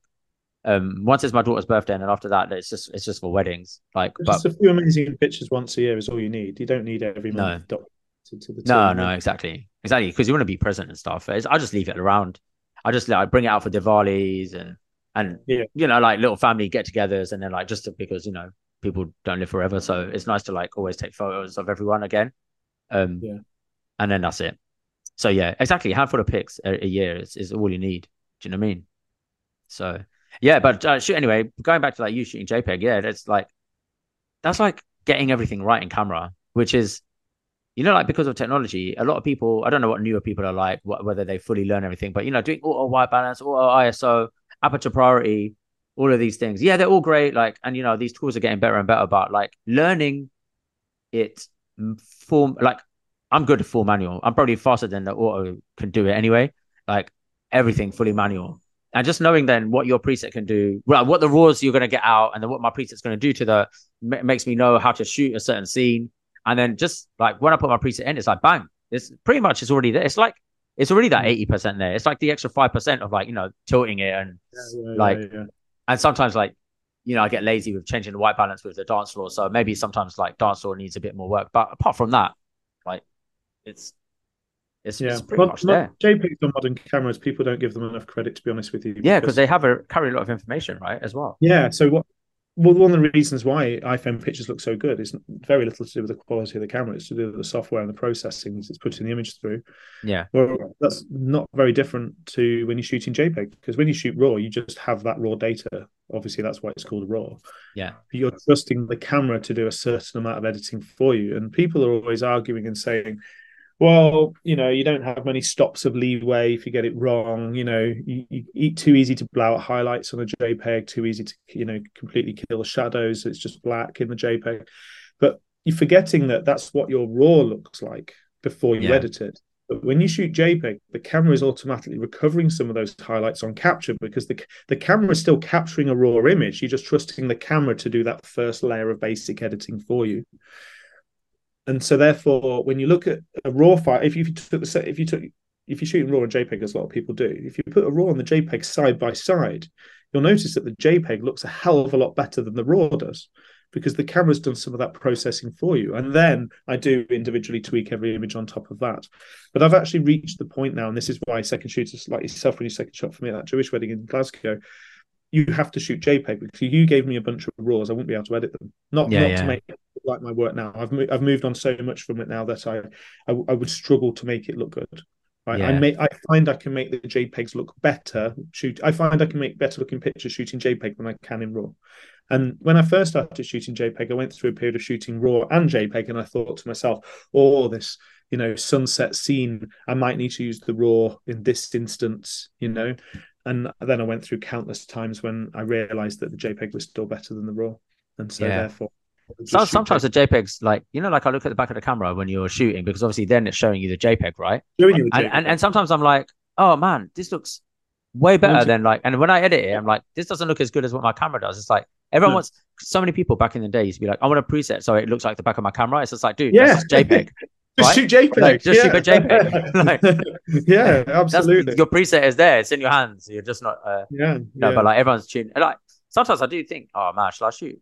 I might try it next time. Not next time, but when I've got a smaller, more I know a wedding that's calmer, I might try shooting. I mean, I do shoot both anyway. Shooting on JPEG anyway. I shoot both anyway. Yeah, just have to look at the JPEG. Pretend you're not got the RAWs. Throw the JPEGs into Lightroom and see how you get on. Yeah. How much tweak do you have on white balance? I mean, I don't need to tweak my white balance too much, but the answer is 0. None. Don't touch the white balance for any image at all. I trust the camera, and the camera just gets it right. Do you shoot auto white balance? I can't remember. Yes. You do, yeah, because I know I have to change my settings for you for certain things. So auto white balance. Yeah. I have auto white balance, and God, I can't remember the exact phrase. Something like the exact setting plus 2.5 on the warmth. So whatever it thinks is the correct white balance, it adds a margin amount of warmth. Okay, yeah, and that little graph thing or whatever it's called. Yeah. So that's how I set my JPEGs up within the camera anyway. So everything just looks fractionally warm. Yeah. But then no, in terms of editing, white balance is never changed. And if I am presented with a scene where it's just all over the place, it's got it massively wrong for whatever reason, it's just a black and white photo. Yeah, I don't offer black and white and color. It's usually 3/4 color, quarter black and white, and so anything that's particularly difficult, black and white, and no one would ever know anyway. You know what I mean? Yeah. No, that's what I mean, because they actually don't know. I think there's more. It's better to just be consistent and showing them consistent work, and they'll be happy with that consistent work, but with their photos, if that makes sense. So they don't need to be so that one year when I put those things through Imogen, I just realized, man, but it gave me so much, it's given me so much freedom. It's weird to explain, but having a crap year and then putting stuff through Imogen or whatever has made me come out better after. And it's just the freedom of of movement, and just realizing that couples don't care about this or that in an indie wedding as much as I thought they did, and just getting it right, and they're just happy with it. It's crazy. So made me better, I guess. Yeah. And I think that sometimes they just don't. We have a professional trained eye on the images we take, and so emotionally attached to the images we take as well. Yeah, they just don't see it in the same way at all. Yeah. They just not as critical as we think they might be. Yeah. One example of this is that yesterday someone tagged me in a Facebook post because I had no idea that there was a professional photographer at my son's football on Saturday morning. Okay. Hired by the league, I think. And I don't know if it was he or she, they took loads of pictures. And I'm looking at these pictures, clearly taken a 70 to 200. Yeah. The 70 to 200 is broken. I mean, the lens is broken. It's soft. It's horrible. It's everything's. It's just. It could be a filter. No, they're literally using a broken lens. Every picture looks soft. There's no contrast in the images. When you just look at the image, think, shit, I need to send this to fixation to sort out. Must have been dropped at some point, right? Every single other parent in the team is then using those Facebook profile pictures and loving it. And exactly. Saying how great these images are, and people in the group are there raving, I can't believe it. How lucky are we that we had a photographer to take these pictures? I'm looking at these pictures thinking they are shit. Shit. I mean, he has a broken camera, or she has a broken camera, and they have no idea. And I can't even pipe up in the WhatsApp group, the football for WhatsApp group, and say, look, these images are shit. You shouldn't use them. I can't say that. They love these photos. Do you know why? Because their kids or whatever look great in it, and it's got their kids in it. That's what they look for. And they're not looking at white balance and sharpness. Because the pictures, even they're not. It's their loved ones and stuff like that. They're loving the pictures, and the fact that there was a slight tweak here, or the needed slightly straightening, or the fire exit sign was just, you can just see the corner of the green in the image, the corner of the image. And they literally don't know. No. So is it worth 10 seconds of your time to fix it? Now, you might argue, well, what's 10 seconds for your client, right? Well, it's not 10 seconds. It's 10 seconds times 500 images, which is not, and you can spend that 10 seconds doing that, or you can spend 10 seconds with your kids. That's how I see it. So I make the images look good, but that's the extent of it. Because to make them look very good takes many hours, and that's not good business practice. The trade-off is not worth it. 100%. And any time I see in groups people saying, I'm a perfectionist, everything has to be perfect, that's fine. You can do that if you want, but your business is probably going to fail because you to put that level of work in. Even just a McDonald's advert, they show you a photograph of the burger looking absolutely incredibly immaculate and perfect. If someone at McDonald's said, right, every burger that's made has to look like that photo from now on, like they would have to charge like £10 a burger to make it worth their while, and then their business would fail. It's not practical. I'm hungry now, by the way, but of course. It's exactly the same for us. So that's my other people disagree, but that's how I work. It works for me. That's what I mean. Like, doing that thing through Imogen is what I realized that. I didn't realize that before. I thought putting in all that work. Yeah, for me as well. It's the trade-off's not worth it. I think also our business isn't just down to the editing. It's like being there, the client, basically the whole client experience is everything. So I can put more effort into answering them on WhatsApps and stuff like that when they're with the florist and do you think these files would be good? Or when I'll give them my opinion or whatever, they're with a lighting tech and I'm like, okay, do this or do that. There's so many other things that when it comes to the editing, I think the editing part is just a small part. That's and then when there are photographers going, oh man, I'm so anal and I edit everything like this and I do that. And I'm like, I don't know if your client's I reckon if you just put it through Aftershoot and give it to them, they probably won't even notice a difference. As long as it looks similar to the work you have presented them already. And like you said, 80% of that is already there. It's removing artifacts or, and that's why at weddings, when it comes to documentary, I'd rather move something or try a different composition than me thinking I'm going to Photoshop that out later. Cause I'm too lazy to fire up another program to edit my images. I'll be honest. The only time I do that is if I'm doing off-camera flash portraits during pre-shoot and my light stand is in the image, then obviously, yes, I will open it. And even then, I still hate opening it. I'm sometimes could just leave it. Maybe you don't need to, because the erasing tools and stuff in Lightroom now. No, actually, now it is much better. It is much better now. Sometimes I do need to do Photoshop, but it's so rare. It's so rare. And sometimes, you know what? I take these images, and this is how lazy I really am. I just cull it. I'm like, fuck it, I'm not even bothering. I've taken that image. It looks all right, but they don't know what's in the back of my camera. And I'm like, I'm not entering it. And I'll just be like, you know what? I just don't edit that light stand. It's going through too many. I do position it well, right? For example. So I know that, it's going to be in shadow and it's going to be edit out. But sometimes it's by a lamppost and a tree. And there's too many things to just, edit this one thin light stand out. I'll just call the image. I'd honestly, people will probably be shocked. And it probably was a banging image as well. But I just, honestly, as part of their set, I don't think I'm doing them a disservice or anything by killing that one image. They won't even notice. And to me, portraits don't really mean much anyway. So I spend the time doing them, but as long as I thought, like that's what it is, right? I spend more time making the family photos look better, like making sure they're straight, first of all, making sure I shot them correctly, and like everything is nicely done, because they're the ones that they're going to print. They're the ones that are going to be hanging up on their wall. They're not putting my off-camera flash. Like, you get this rare photographer that would show their couple putting like a documentary shot on the wall, saying, "Look how cool my couple is." But trust me, I'm looking around right now at all my like photos in my house that we put up. They are literally everyone either looking at the camera and stuff like that, like my wife and her gran, my daughter and a teddy bear, my two girls together when she's born. Like everything that I'm looking at, they are literally, and you can't see because the background's blurred behind me. But actually, those 3 photos are documentary photos. Nice. Because they're all them playing, 3 of them. Because I put my foot down. I was just like, I love these photos. Like, let's have them big. And my wife was like, look, I said, I'll frame them. And if you don't like them, I'll throw it up and I'll put the ones that you want. But in the end, she loved them. So I was just like, thank God. Like, they're the 3. These are the only 3 in the whole of my house, which are like, Yeah. Coming back to what you said, I've said forever that the fastest way to edit an image is to delete it. And right. And you said it's not about, some people would be thinking, well, surely the couple might want that image. But the point I'm making is that they don't need 3 photos of the same bloody thing, just because the positioning is slightly different in each one.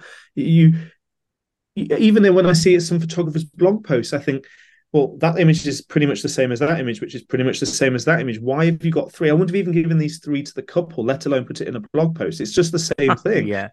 If you'd have just deleted 2 of those 3, then it would have been faster, more efficient. And you know what? They would love the one even more because the focus is on it. It's not diluted.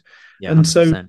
so going through, and this is probably, I think this is why I do this third pass in my culling, because I want to get rid of anything that really isn't adding to this set here. What's the point of it being there? It's saving me time by deleting these photos, because that is the quickest way to edit. Yeah. It's actually making the set stronger because of it, not weaker.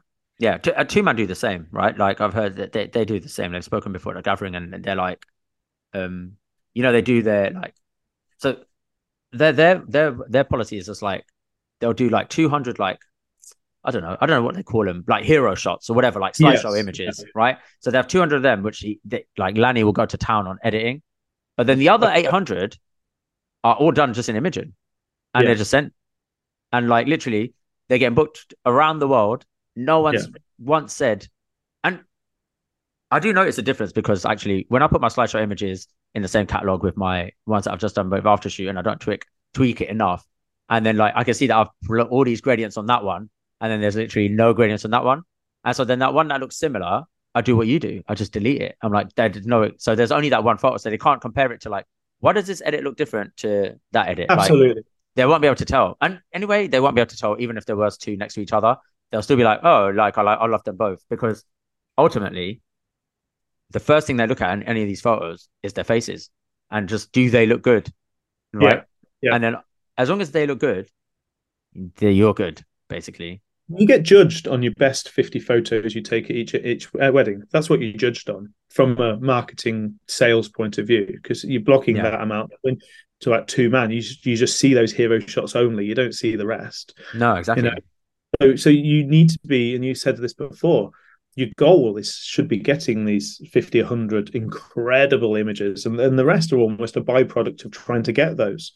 And that's the difference, I think, between a good photographer and an average photographer, is that an average photographer does take a lot of good photos. I know it sounds contradictory, but you know what I mean? A lot, but they're not really putting anything outstanding, something that stands out from the crowd.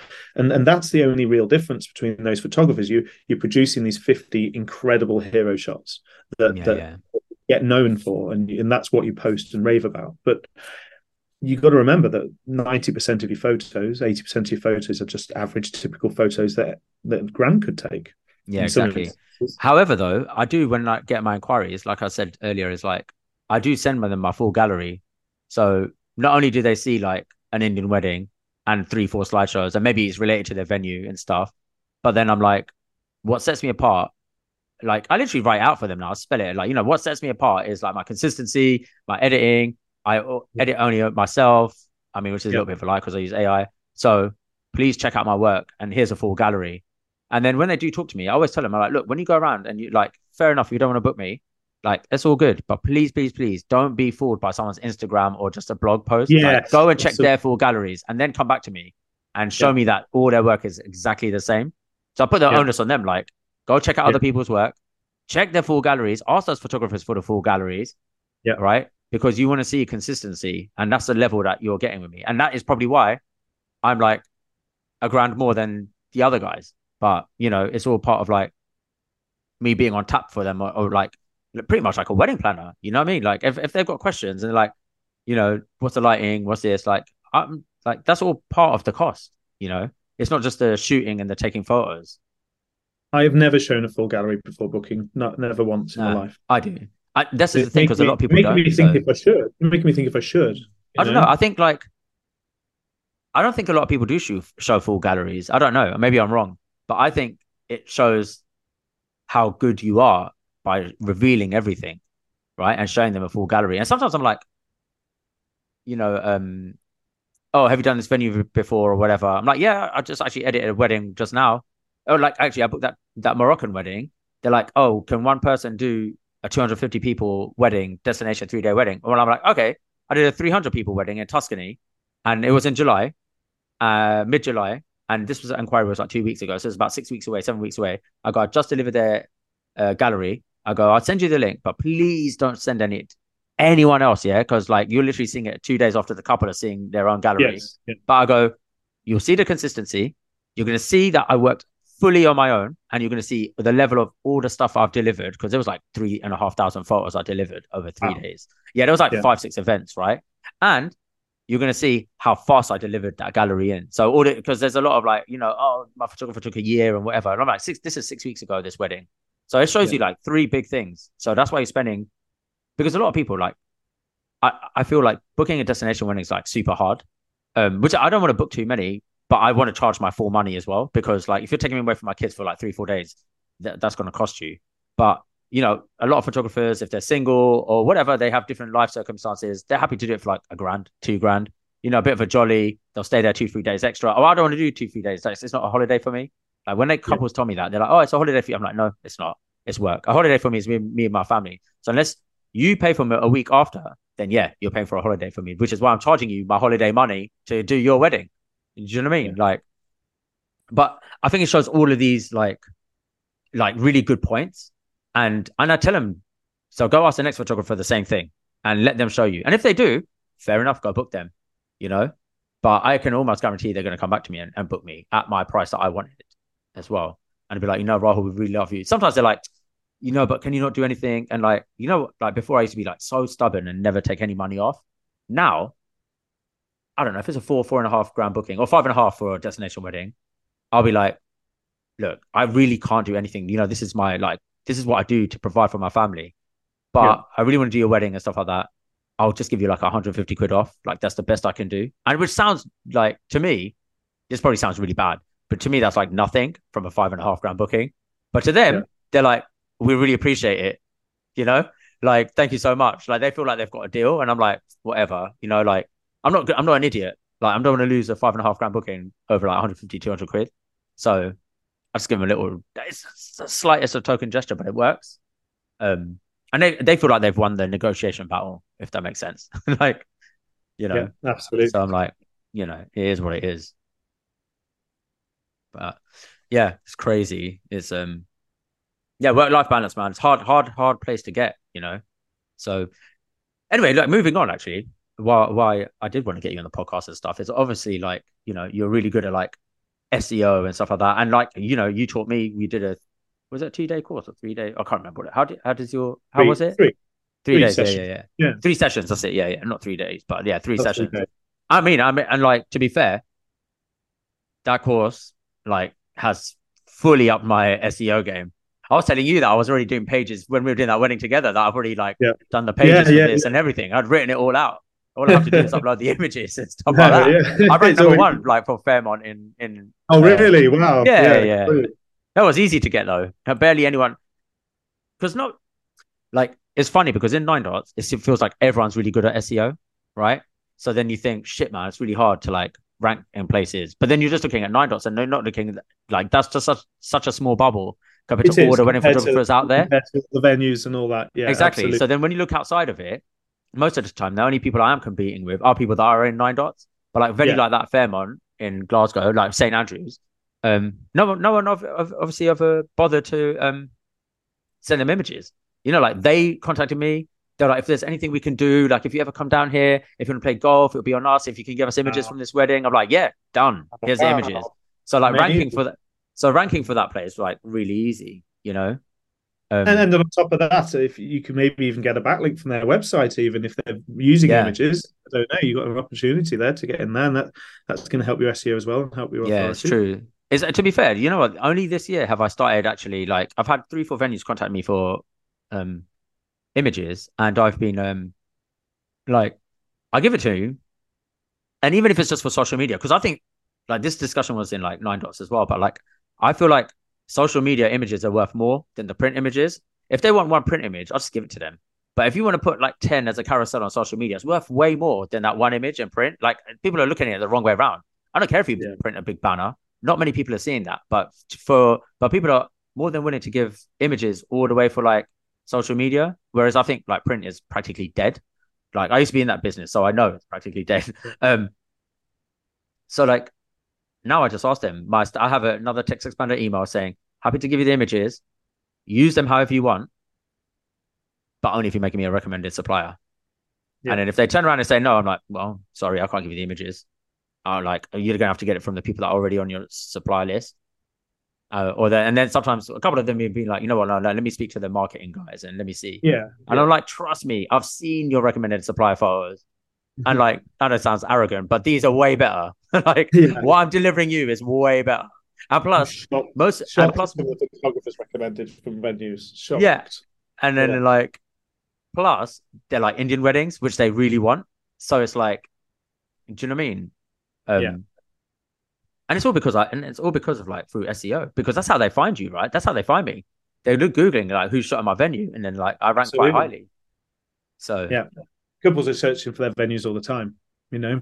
Yeah, find you, book you, absolutely. And someone like the Fairmont's fantastic venue, you know. Yeah, and it was so good. They had the wedding in the wrong place, didn't they? Let's face it. It should have been in that atrium place, but you know, apart from that, I think I shouldn't say ill things about weddings really, but I think we said at the time this could just been anywhere else in the world. You wouldn't even know you're on Andrews golf course. No, it could have been. Yeah. I've done destination weddings like that, like where I've just been in like conference room A of the Ritz, and it's just like, you could have just had this like wedding in London, man. Like, you know, it's basically when I do shoot weddings in America, I don't get these like amazing ones with Andy Grains gets a whole New York backdrop. I just get like a conference room in like Boston, and it's just like, and it's great and it looks great, and then you big it up on like social media and stuff like that. But it's just like, that wedding could have been anywhere. It's honestly not like, you know, any different. And this was the same, but you know, it was a great wedding and stuff. But like, what I was going to ask you is like, do you get most of your clients from recommendations or from your SEO game and stuff like that? Oh no, definitely from SEO, and it always has been. I do get recommendations. In fact, my 90% of the Jewish weddings I shoot is recommendations, because they just recommend better though, don't they? They do, because they only want photographers that know and love Jewish weddings. So they Facebook or they Instagram stalk friends of friends and who shot their weddings, and then that's how they find it. So it's through direct recommendations, because some such and such recommended you, or a bridesmaid, or they've stalked each other through Facebook or Instagram. But other than Jewish weddings, 80% of all my work is straight from Google. I always photograph the last sister getting married. I always photograph the last bridesmaid in the friends group getting married, and I think that's because those brides have experienced these weddings with their friends and their sisters and their family, and they intentionally want someone different. They don't want... I've been that guy. Yeah. My sister was taken away for 2.5 hours by the lake for photos with a photographer. That's the last thing I want to do, you know? Yeah. So they wouldn't have that photographer in a million years. Doesn't matter how much they're recommended. So and so they purposely go off looking for something more relaxed and natural, and that's where documentary comes in as well. Also, a lot of couples, they genuinely want ownership of their own wedding. They want to do their wedding their way. They don't want to have the same band, the same caterer, the same venue, the same. They want everything to be different intentionally.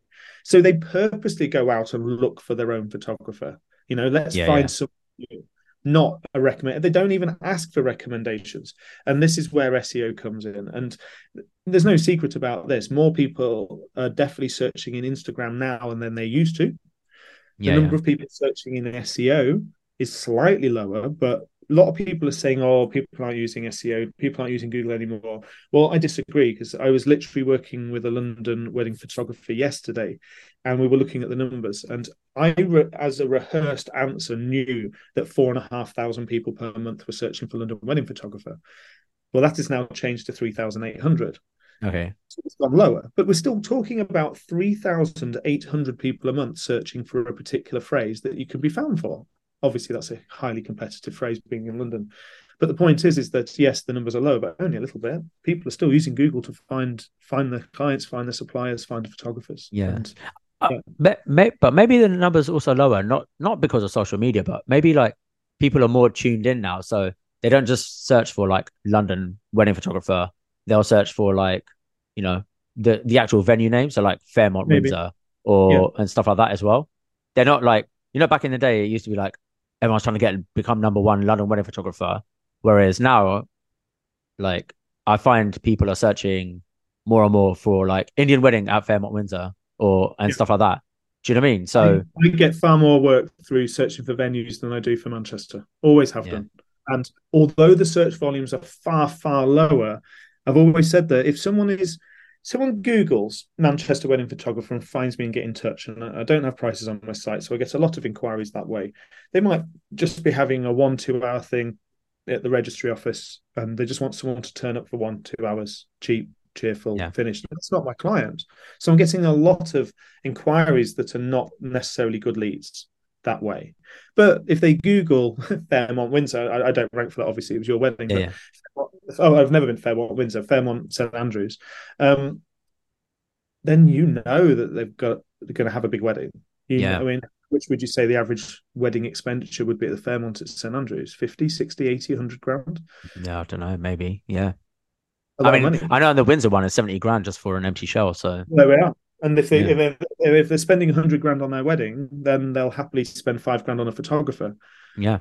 So if you did rank for that, and although not many people will search for that, the odd one that do are going to be massively brilliant.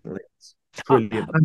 But the thing is, SEO isn't just like ranking on the page. Like it's obviously like the images as well. And I think people also just hit the image button and just to see what other like weddings had there and what their style is. So while they're just in the planning process or whatever, they'll just look at the images. And so if you're in the images as well, all the time, absolutely. And it's the reason why a lot of people do this now, so it's not uncommon. But when I first did it, I think I was the first. I literally, rather than having a little logo in the corner of my images, like brand recognition, we don't have that with Coca-Cola. You know what I mean? I just wrote my name at the bottom, clearly David Stubbs Photography in capital letters at the bottom of my images, in a subtle way so it doesn't stand out, but you can read it. Well, the reason why I did that is because my images are appearing in Google Images. So when they're doing their research, when they're Googling their venue and my images do appear in Google Images, they see my name and start to recognize my name. They might go through to my website, which might lead to a booking. Absolutely. Another way that people are also like searching. I can't remember. I don't know if it was like Sam Hurd or someone was like leaving a review for a venue as well. So basically, like, if I shot a new venue, I would like leave a little review and then post like 10 of my images. And you can link your website and be like, oh, I love this venue, blah, blah, blah. So great. Had an amazing time. Like, the staff were brilliant. It's and then like, I've done a little bit, so maybe you could do more. Yeah. I only do it to like. When you say review, you mean Google review. Yeah, like a Google review. Yeah. I only do it to venues that I like as well, like the Savoy or something. Like I don't do it to like every single venue. And because you didn't want it, like it's just become sometimes it's just part of my workflow. So like, I put the 10 images up on Instagram or like I've made a slideshow, whatever, within 2-3 days. And so while I do that, and while it's uploading on Vimeo, I'm just like, you know what, let me just bang out a quick review, write something, stick it in ChatGPT, make it refined a little bit. It sounds maybe AI-ish. I don't really care though, to be fair, because I just want people to see those 10 images. Do you know what I mean? Like, it's like a blog post. I think let's jump on something here a little bit. I think you'll be very careful using AI in anything SEO review-wise, Google-wise, because Google have just categorically said that they no, but I tweak it. And what I mean is, like, I'm not getting AI to write it either. I'm writing it out, and then I just refine it with AI. Like, I tell it, make this sound better, and that's it. And then it does it, writes it like nicer. So yeah. I'm not saying, oh, write me a review about thermometer, if that makes sense. I've never thought about AI in terms of reviews, but anything Google and AI I stay clear of. Yeah. But why? I think, like, they're gonna have to. This is the other reason for SEO, right? Is like, obviously, if you rank highly and stuff like that, is that AI picks up, like, obviously trawling through all the websites. So if someone was like using Bard or whatever and said, oh, list me 5 photographers that have done weddings at Fairmont Winter, you'd come up on ChatGPT and stuff if you're ranking well. If you don't rank well, you're not going to come up. So, there's another reason for you to be doing. Do you think couples are working in that way? Not yet, but they might do, because it might just be like speech. They might just be like, hey, Siri. Yeah, hey, Siri. Find me 5 photographers. I'll be careful saying that. Yeah. Me, that's like me and bloody Alexa, man. I have to change her. She's no longer called Alexa in anywhere. It's Echo, which is a word we never use. So, otherwise it's like, these guys, like, man, you always trigger it. But yeah, it could just be that, right? I'm not saying it's now. I don't know. But I reckon people will use it that way and just be like, oh yeah, here's 5 photographers that I've shot in wherever. So, But do you blog a lot? I remember when we were driving, you were like, oh man, I haven't like done SEO stuff in a while. But mate, I talk about this on my course, that I'm not always necessarily the best example of great SEO in lots of instances, and it comes down to the fact that I don't need to. I reckon at the moment, and have been all summer, I'm probably averaging an inquiry a day at the moment, which is definitely down, which is higher than most people. So SEO, that's crazy. I'll get an inquiry once every 2 weeks. So wow. Right, okay. Well, I get inquiry a day at the moment, and that is enough for me to run my business how I want. Hit the VAT threshold at 30 weddings. The price point is $2,500. I'm. Where's my motivation to do more? And when I've got a choice, I can sit on my computer and do more SEO. I can blog more. I can target more venues. I think it's called Mar Hall. That Jewish wedding we did at Mar Hall, the day after your Fairmont one in Glasgow. I've not blogged that. Yes, I could have blogged that a year ago. I could be ranking for that. I could have got an inquiry for that, but I haven't, and I haven't because I've got no motivation to need to do more than I've got already.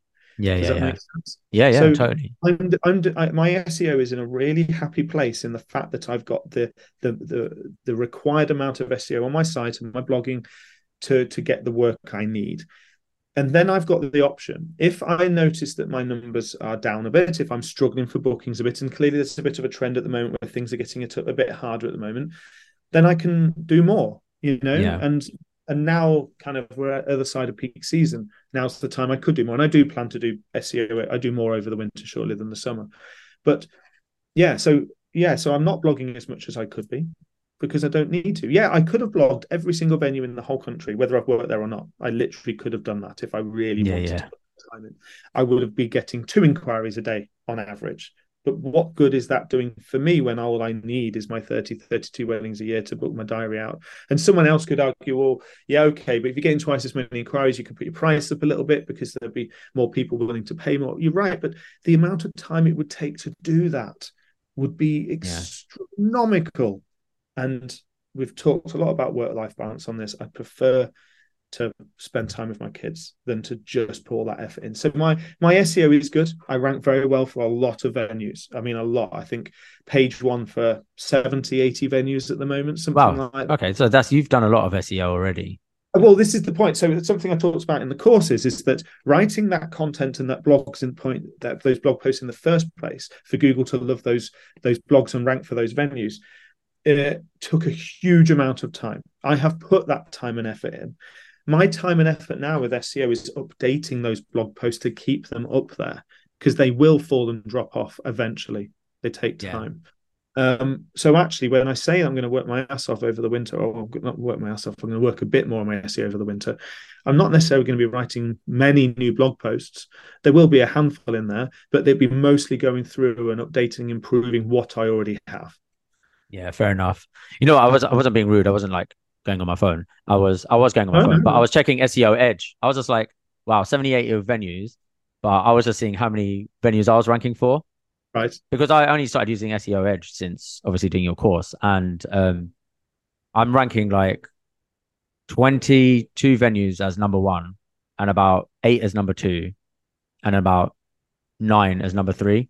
But When you say basically, number three, do you mean page three or position one, position two? no, position one, position two, and position three. Right. So how many have you got on page one? On page what 21. Oh, right. I 21. thought you said that's position one. Position one, yeah, position one. Yeah. Well, So 21 venues as position one. yeah. So how many have you got on page one? Top 10. Oh, yeah, no. So basically, in total, it's 70 keywords I rank for, and my average ranking is 10.7. Wow. So you're doing amazing. So 70 venues are basically, or 70 keywords at page, yeah, page one. Yeah. Yeah. Brilliant. That's Because where they're it's all in at. top So, 10, right? So 10.7 well, but is that's page I one. asked you, well, why are you not on page one for 150 venues? It's just because you haven't put that Yeah. time in. Yeah, yeah. Do you need to put that time in? I No, don't know. I don't know. Why? Like, do you know what? Like, I will do it. So, like, the older you get, the more like, I mean, I ranked number one for that Fairmont just because I'm like, I love that. It's a bougie little venue, and people will have money to fly me there and do that Yeah. venue. But technically, I don't really want to shoot that venue again because it's way too far, right? Too far. Um, so that one's like a bit of a one that I don't really try to like. I would never push an update. But the ones that are more local to me now, like if a new venue opened up or whatever, I would start trying to SEO for that because I want to shoot more locally. So Even if I'm you've going not like shot at the venue. even if I'm not sure of the venue, yeah, yeah, yeah. Like Yeah. I was ranking number one for like Fairmont Windsor. I'm not anymore. I'm like number three now. Before it even opened, but I knew they were opening it, and I just Yeah. used like photos from a pre-shoot or photos from a wedding where you can't see the background. But I'd Yeah. written everything about Fairmont Windsor, Yeah. and I was ranking like number one. But then Yeah. a couple of photographers actually shot there because the thing with SEO is it's not just writing the content; it's obviously like Yeah. clicks and people looking at the pages, right? Yeah, So as for I talked me, about, of course, it's writing the content, but then you've got popularity and authority coming with it as well. exactly, So they would naturally have more popularity of that content because it's an actual real life wedding that, yeah, yeah. you know what I mean. So you would struggle to outrank them with content alone. Yeah, which is why now I like, and this is, oh, I just bit my tongue. Ow. This is why I think like when you've got quiet time and people like doing quiet season or whatever, and they're like, I'm going to do this, I'm going to do that. They really should make a plan and really should do the work. And because I used to do it and I still do it now, it's like, I know like the 10, 15 weddings I've got next year. I know if some of them are new venues. I know if some of them are like an hour away, which to me I would class as local. Yes. I know if I want to SEO for them. So I'll build the preview pages, which are fully SEO'd in the way that you've taught me to do it. Right. Yeah. So all I literally have to do is make sure that the top paragraph is a little bit more tailored to their wedding and actually describe something of their wedding. So it doesn't seem like a bit of personalization. But then all I'm doing is dropping my slideshow in. But my page is already done in January, February, March. So, and then it's like, and the click throughs on those is ridiculous, you know? Yeah.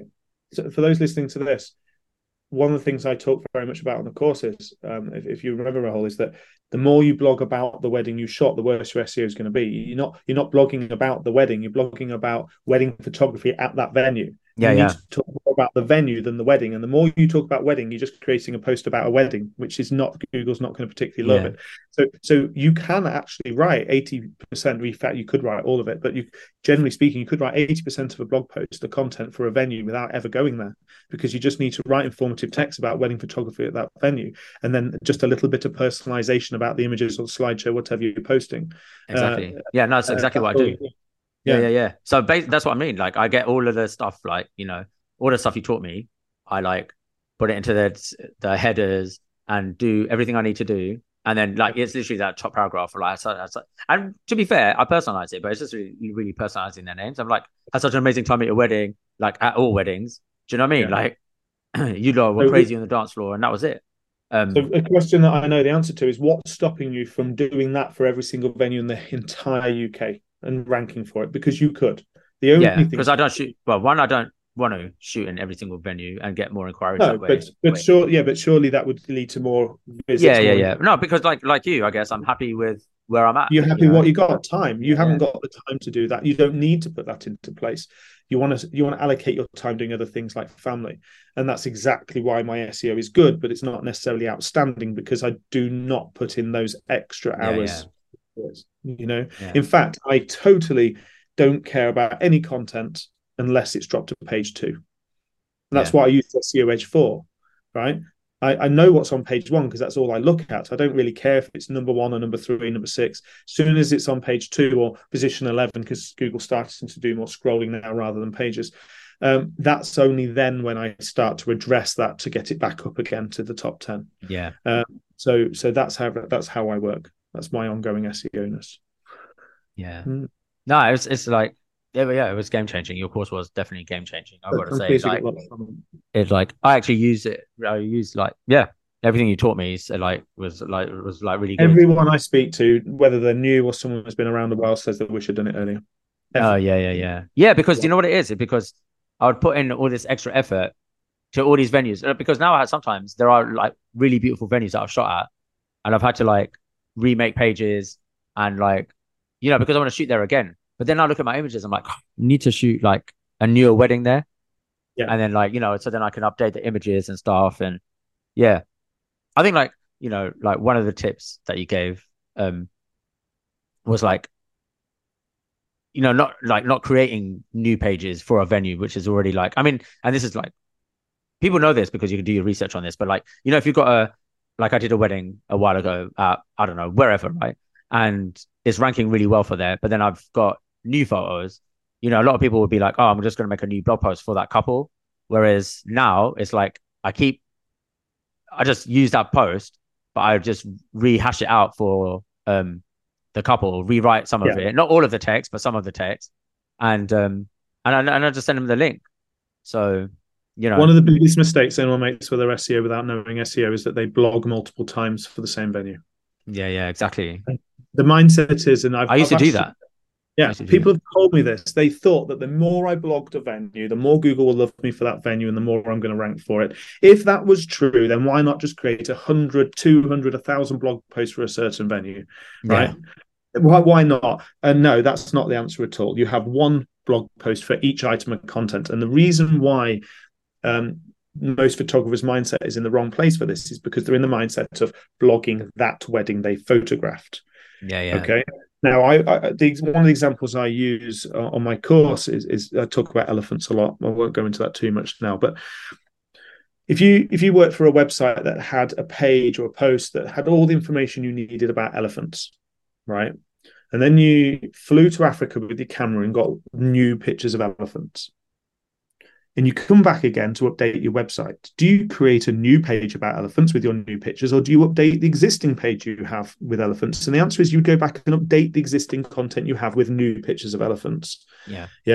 Just because you took your pictures of a different couple, a different day, different stuff happened, different florist, different weather, same venue, doesn't mean you have new content. You just have you have new pictures of the same content, which is venue wedding photographer, Eve's Hall wedding photographer, for example. Yeah. So that needs to be updated. And if you were to blog the same venue more than once, first of all, it's complete waste of time because Google will only ever rank one of them unless there was literally no one ranking for that venue. Secondly, is that you're creating something called duplicated content, which Google absolutely hates, because why would you talk about the same thing twice? And therefore, I have one blog post per venue, and that is it. And that blog post is, cared for and nurtured and looked after and updated regularly. Yeah. I think one of the important points from this as well is because a lot of people are they blog for their couples. It's just you're not blogging for the couples. Story. I know, but I don't see why people would blog for. I don't even know, even from when I first started, I don't think I ever blogged for my couples. It's I was blogging to show off, I shot this wedding at this venue. Do you know what I mean? For other couples. That was always my thought process. I never thought, why would I blog for my couples, if that makes sense? What would be the point? So I don't blog for my couples anyway. And I've never blogged for my couples, no. Yeah, but now what I do is for me, is hey, SEO these pages up. but they're all slideshow. They're all slideshows. So basically, because I want to click through and like, and then other people are like, oh, but then you're going to get so many of the, what's it called when people like bounce off your page or whatever, don't explore. So then that could bring the quality, if they click play on your slideshow, they don't get a bounce. Yeah, exactly. And it's like, I'm getting 350 to 500 views per slideshow. So, unique visitors. Yeah, exactly. Because like big fat Indian weddings, they're sending it like, and then the mum and dads get happy. And then like, you've got like all these people in India, like just suddenly watching it that could never be at that wedding. And for me, this is the whole point of like, going back to streamlining is like, if I do that work in January, February, when I'm not really doing much and my kids are still going to school. So between 9 a.m. and 2:30, I've got time. I can be like, okay, I've booked this wedding. This can be a good wedding. I want to blog this wedding. Let's just make this page. Let's do everything, put it into draft. And then once the wedding's done, all I have to really care about is make good images, make a beautiful slideshow, and then send it to them. And then let Google and everything else run its own course. Do you know what I mean? Yeah. But now that I'm doing multiple venues, like instead of just, like doing URLs. So now I am blogging. And the thing is that I'm blogging just to like, keep myself in people's faces. And I'm just using the couple's names and I'm putting no text. So blogging's like taking me 10 minutes because I'm literally like Rahul and Nehal, here's images. That's it. And then at the bottom it's like, oh, if you really love what you see, then book me for your wedding or get in touch, whatever, some sort of call to action kind of thing. And that's my blog post. And that's what I'm going to start putting out there during the quiet, like November, December time of, just as like people just keep coming back to my website. Oh, and I do put a link actually to like in that thing saying, if you want to view their slideshow, you can click here. So I'll do a link back to the main page, which I've SEO'd. So like for like a little internal link, but that's it. So my blogging is actually taking me like 10 minutes. It's just like picking 40 images from a slideshow, randomizing it, putting a couple's name and just putting it out online. Be like, check my new blog post out. I can tell you, Ro, you're doing a great job with it. And a lot of people I work with take all the information on board, but it sounds like you're doing well with it. So amazing. Yeah, cheers. Yeah, I think that's the thing though, isn't it? Like when people come to like workshops or anywhere, like gatherings or conferences, there's not everyone takes the information, but then it's like applying it is like actioning it. Yeah, absolutely. Actioning it is like really hard, but this was just something else I put into my workflow, I guess. And and I talk very much about that. This is SEO is integrated with everything you do about your business. It's not a standard. It's not, oh, I'm going to do SEO today. It's not really like that. It's just, and we talk about white hat SEO and what Google wants you to do, which is to very much not think about Google and just to create amazing content for your visitors, your client, your customers. And that's pretty much everything you've just told me is great user experience. You're doing that for the couples, but you're doing it with the benefit of SEO on top of that as well. Exactly. Yeah. I write all the junk underneath so they don't have to read it. If they read the H1 and H2 tags, they'll be like, I'm not reading this. There's anything. Yeah. So, like, I'm fine. But, like you said, they click play on a slideshow. So actually what I was planning on doing, funnily enough, is that going back to some of those slideshows and putting in the images now, because I forgot the way that Alex from Origami has designed it is I can do a slideshow at the top and it will populate the images. So I might just like tag and just put the images and then just put it through Google Search Console. I'll be like updated with like some new information. Absolutely. Honestly, the Google would love that. And when I talk about updating, it's very easy actually. Just tweak a bit of the text and change some of the images. That's all you have to do. Yeah. And then put it through Google Search Console again. Inspect URL. Yeah, absolutely, mate. Throw a couple of images in there, But I use my blog posts. So this is maybe where you're missing out on is that when I blog and I post the images rather than a slideshow, it's the blog post I send to the venues to say help yourself to the images for social media. I tell the venues that I've set up my website for you, even though it's not entirely correct, but you can right click or double click and save the images straight off my website. Be my guest. I tell them they're web ready. They're nice medium resolution. Just use them. Be my guest. And another reason why I have my name on the bottom of my images because when they lift them and use them, my name is automatically going to be on them. It reminds them who to tag in as well. So whereas a slideshow, they won't do that. So maybe if you did that, then it's another door to communicate with the venue and say, look, I've got this blog post. I've got these great images. You might want to use them for this and that and this and that. Yeah, that's true. I mean, when I repopulate and put those images back in, I could be like, yeah, you can take this if you want. Yeah.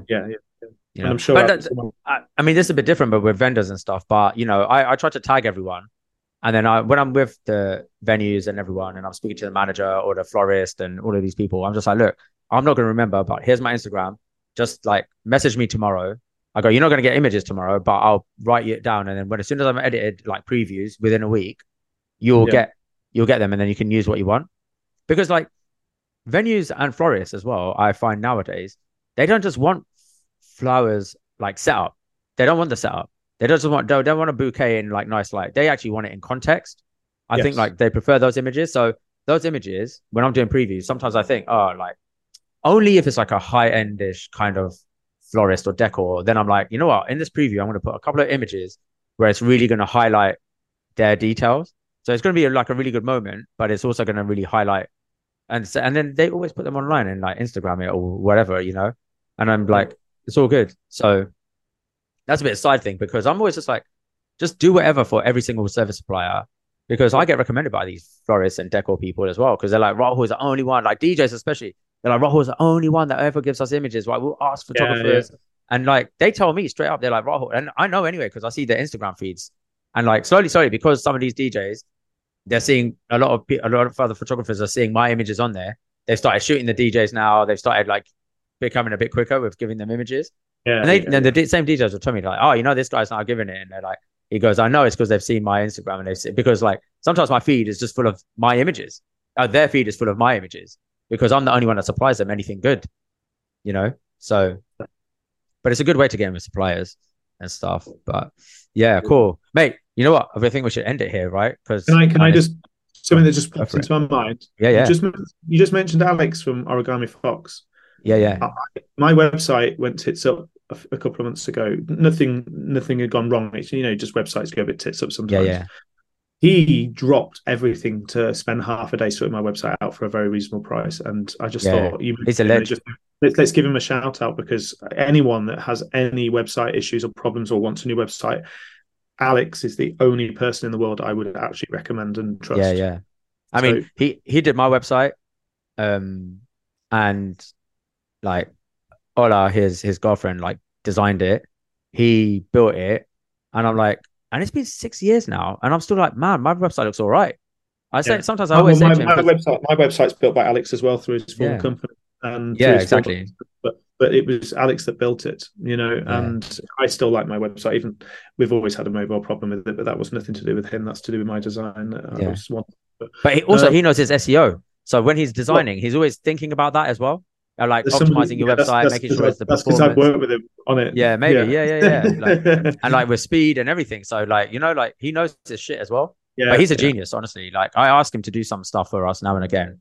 Like our 9 site is bulky and like he built that and it's like crazy. And then we're in the process of doing a version 2 of it and it's looking so good. And like but like anything that I want doing or whatever, like he's really quick. And he's like that with all his clients as well. I know that because he's like, I'll just go do like half an hour work for this person. I'll go do half an hour of this and I'll get to yours and stuff like that. You're like, mate, I wasn't really expecting it today, but sure thing. I know. And any time I'm working with someone on our SEO and they realize that they need some web tweaks or web changes, just nothing major, but just something that helps them out. I've always recommended Alex. So yeah, big shout out to him. So. Yeah. 100%. I should get him on a podcast one day.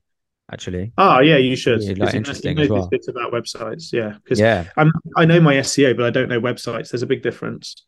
Yeah. And he's really like geeked out with the coding and everything. Because sometimes, like when he's doing the screen sharing with you, like I used to do this stuff. I'm so happy I don't do it anymore, man. This is like Dreamweaver days. And I'm like, man, I don't even know what you're doing anymore. Like this coding and stuff is crazy, And because the way that websites are being built now, I mean, like with WordPress or whatever, or Elementor or whatever, it's like you're building a website to make it easy for me to change. Whereas, back in the day, you just build a website and the web designer had to change it. Yes. And now, like, pay them for the privilege. Yeah. Exactly. Yeah. But now they have to build it in a way that we're able to change it, like on the fly and all this. Like, it's crazy. Like the tech has moved like so quick. Yeah. Yeah. But yeah, man, look, mate, such a great chat. My pleasure. We started this conversation. You'd be like, I don't have nothing more to say than more than an hour. And here we are, 10 past 12, 2 hours later. 2 hours later, yeah. It goes quick, don't it? It does, yeah. We're just chatting. But yeah, I've really enjoyed it. Well, thank you for inviting me and having me on. No, thanks, man. No, I really appreciate that. Like you coming on. 1 second. It's the only Nine Dots podcast I'm not going to listen to. I can't possibly listen back to myself. So. Oh yeah, I hate my voice. Oh my god, when I play it aloud, sometimes I'm editing it. I'm like, to my wife, I'm like, how do I like this voice? It's disgusting. Like, how can you live with like listening to me speak? It's like I've even got a really good mic just to try and make my voice sound better, but it's still shit. Well, I've not got a mic, so hopefully I came across as okay with my MacBook. But yeah. Yeah, no, it's perfect, man. Yeah, thanks again, mate. Thanks again. My pleasure. Back to the cricket. I hope England win.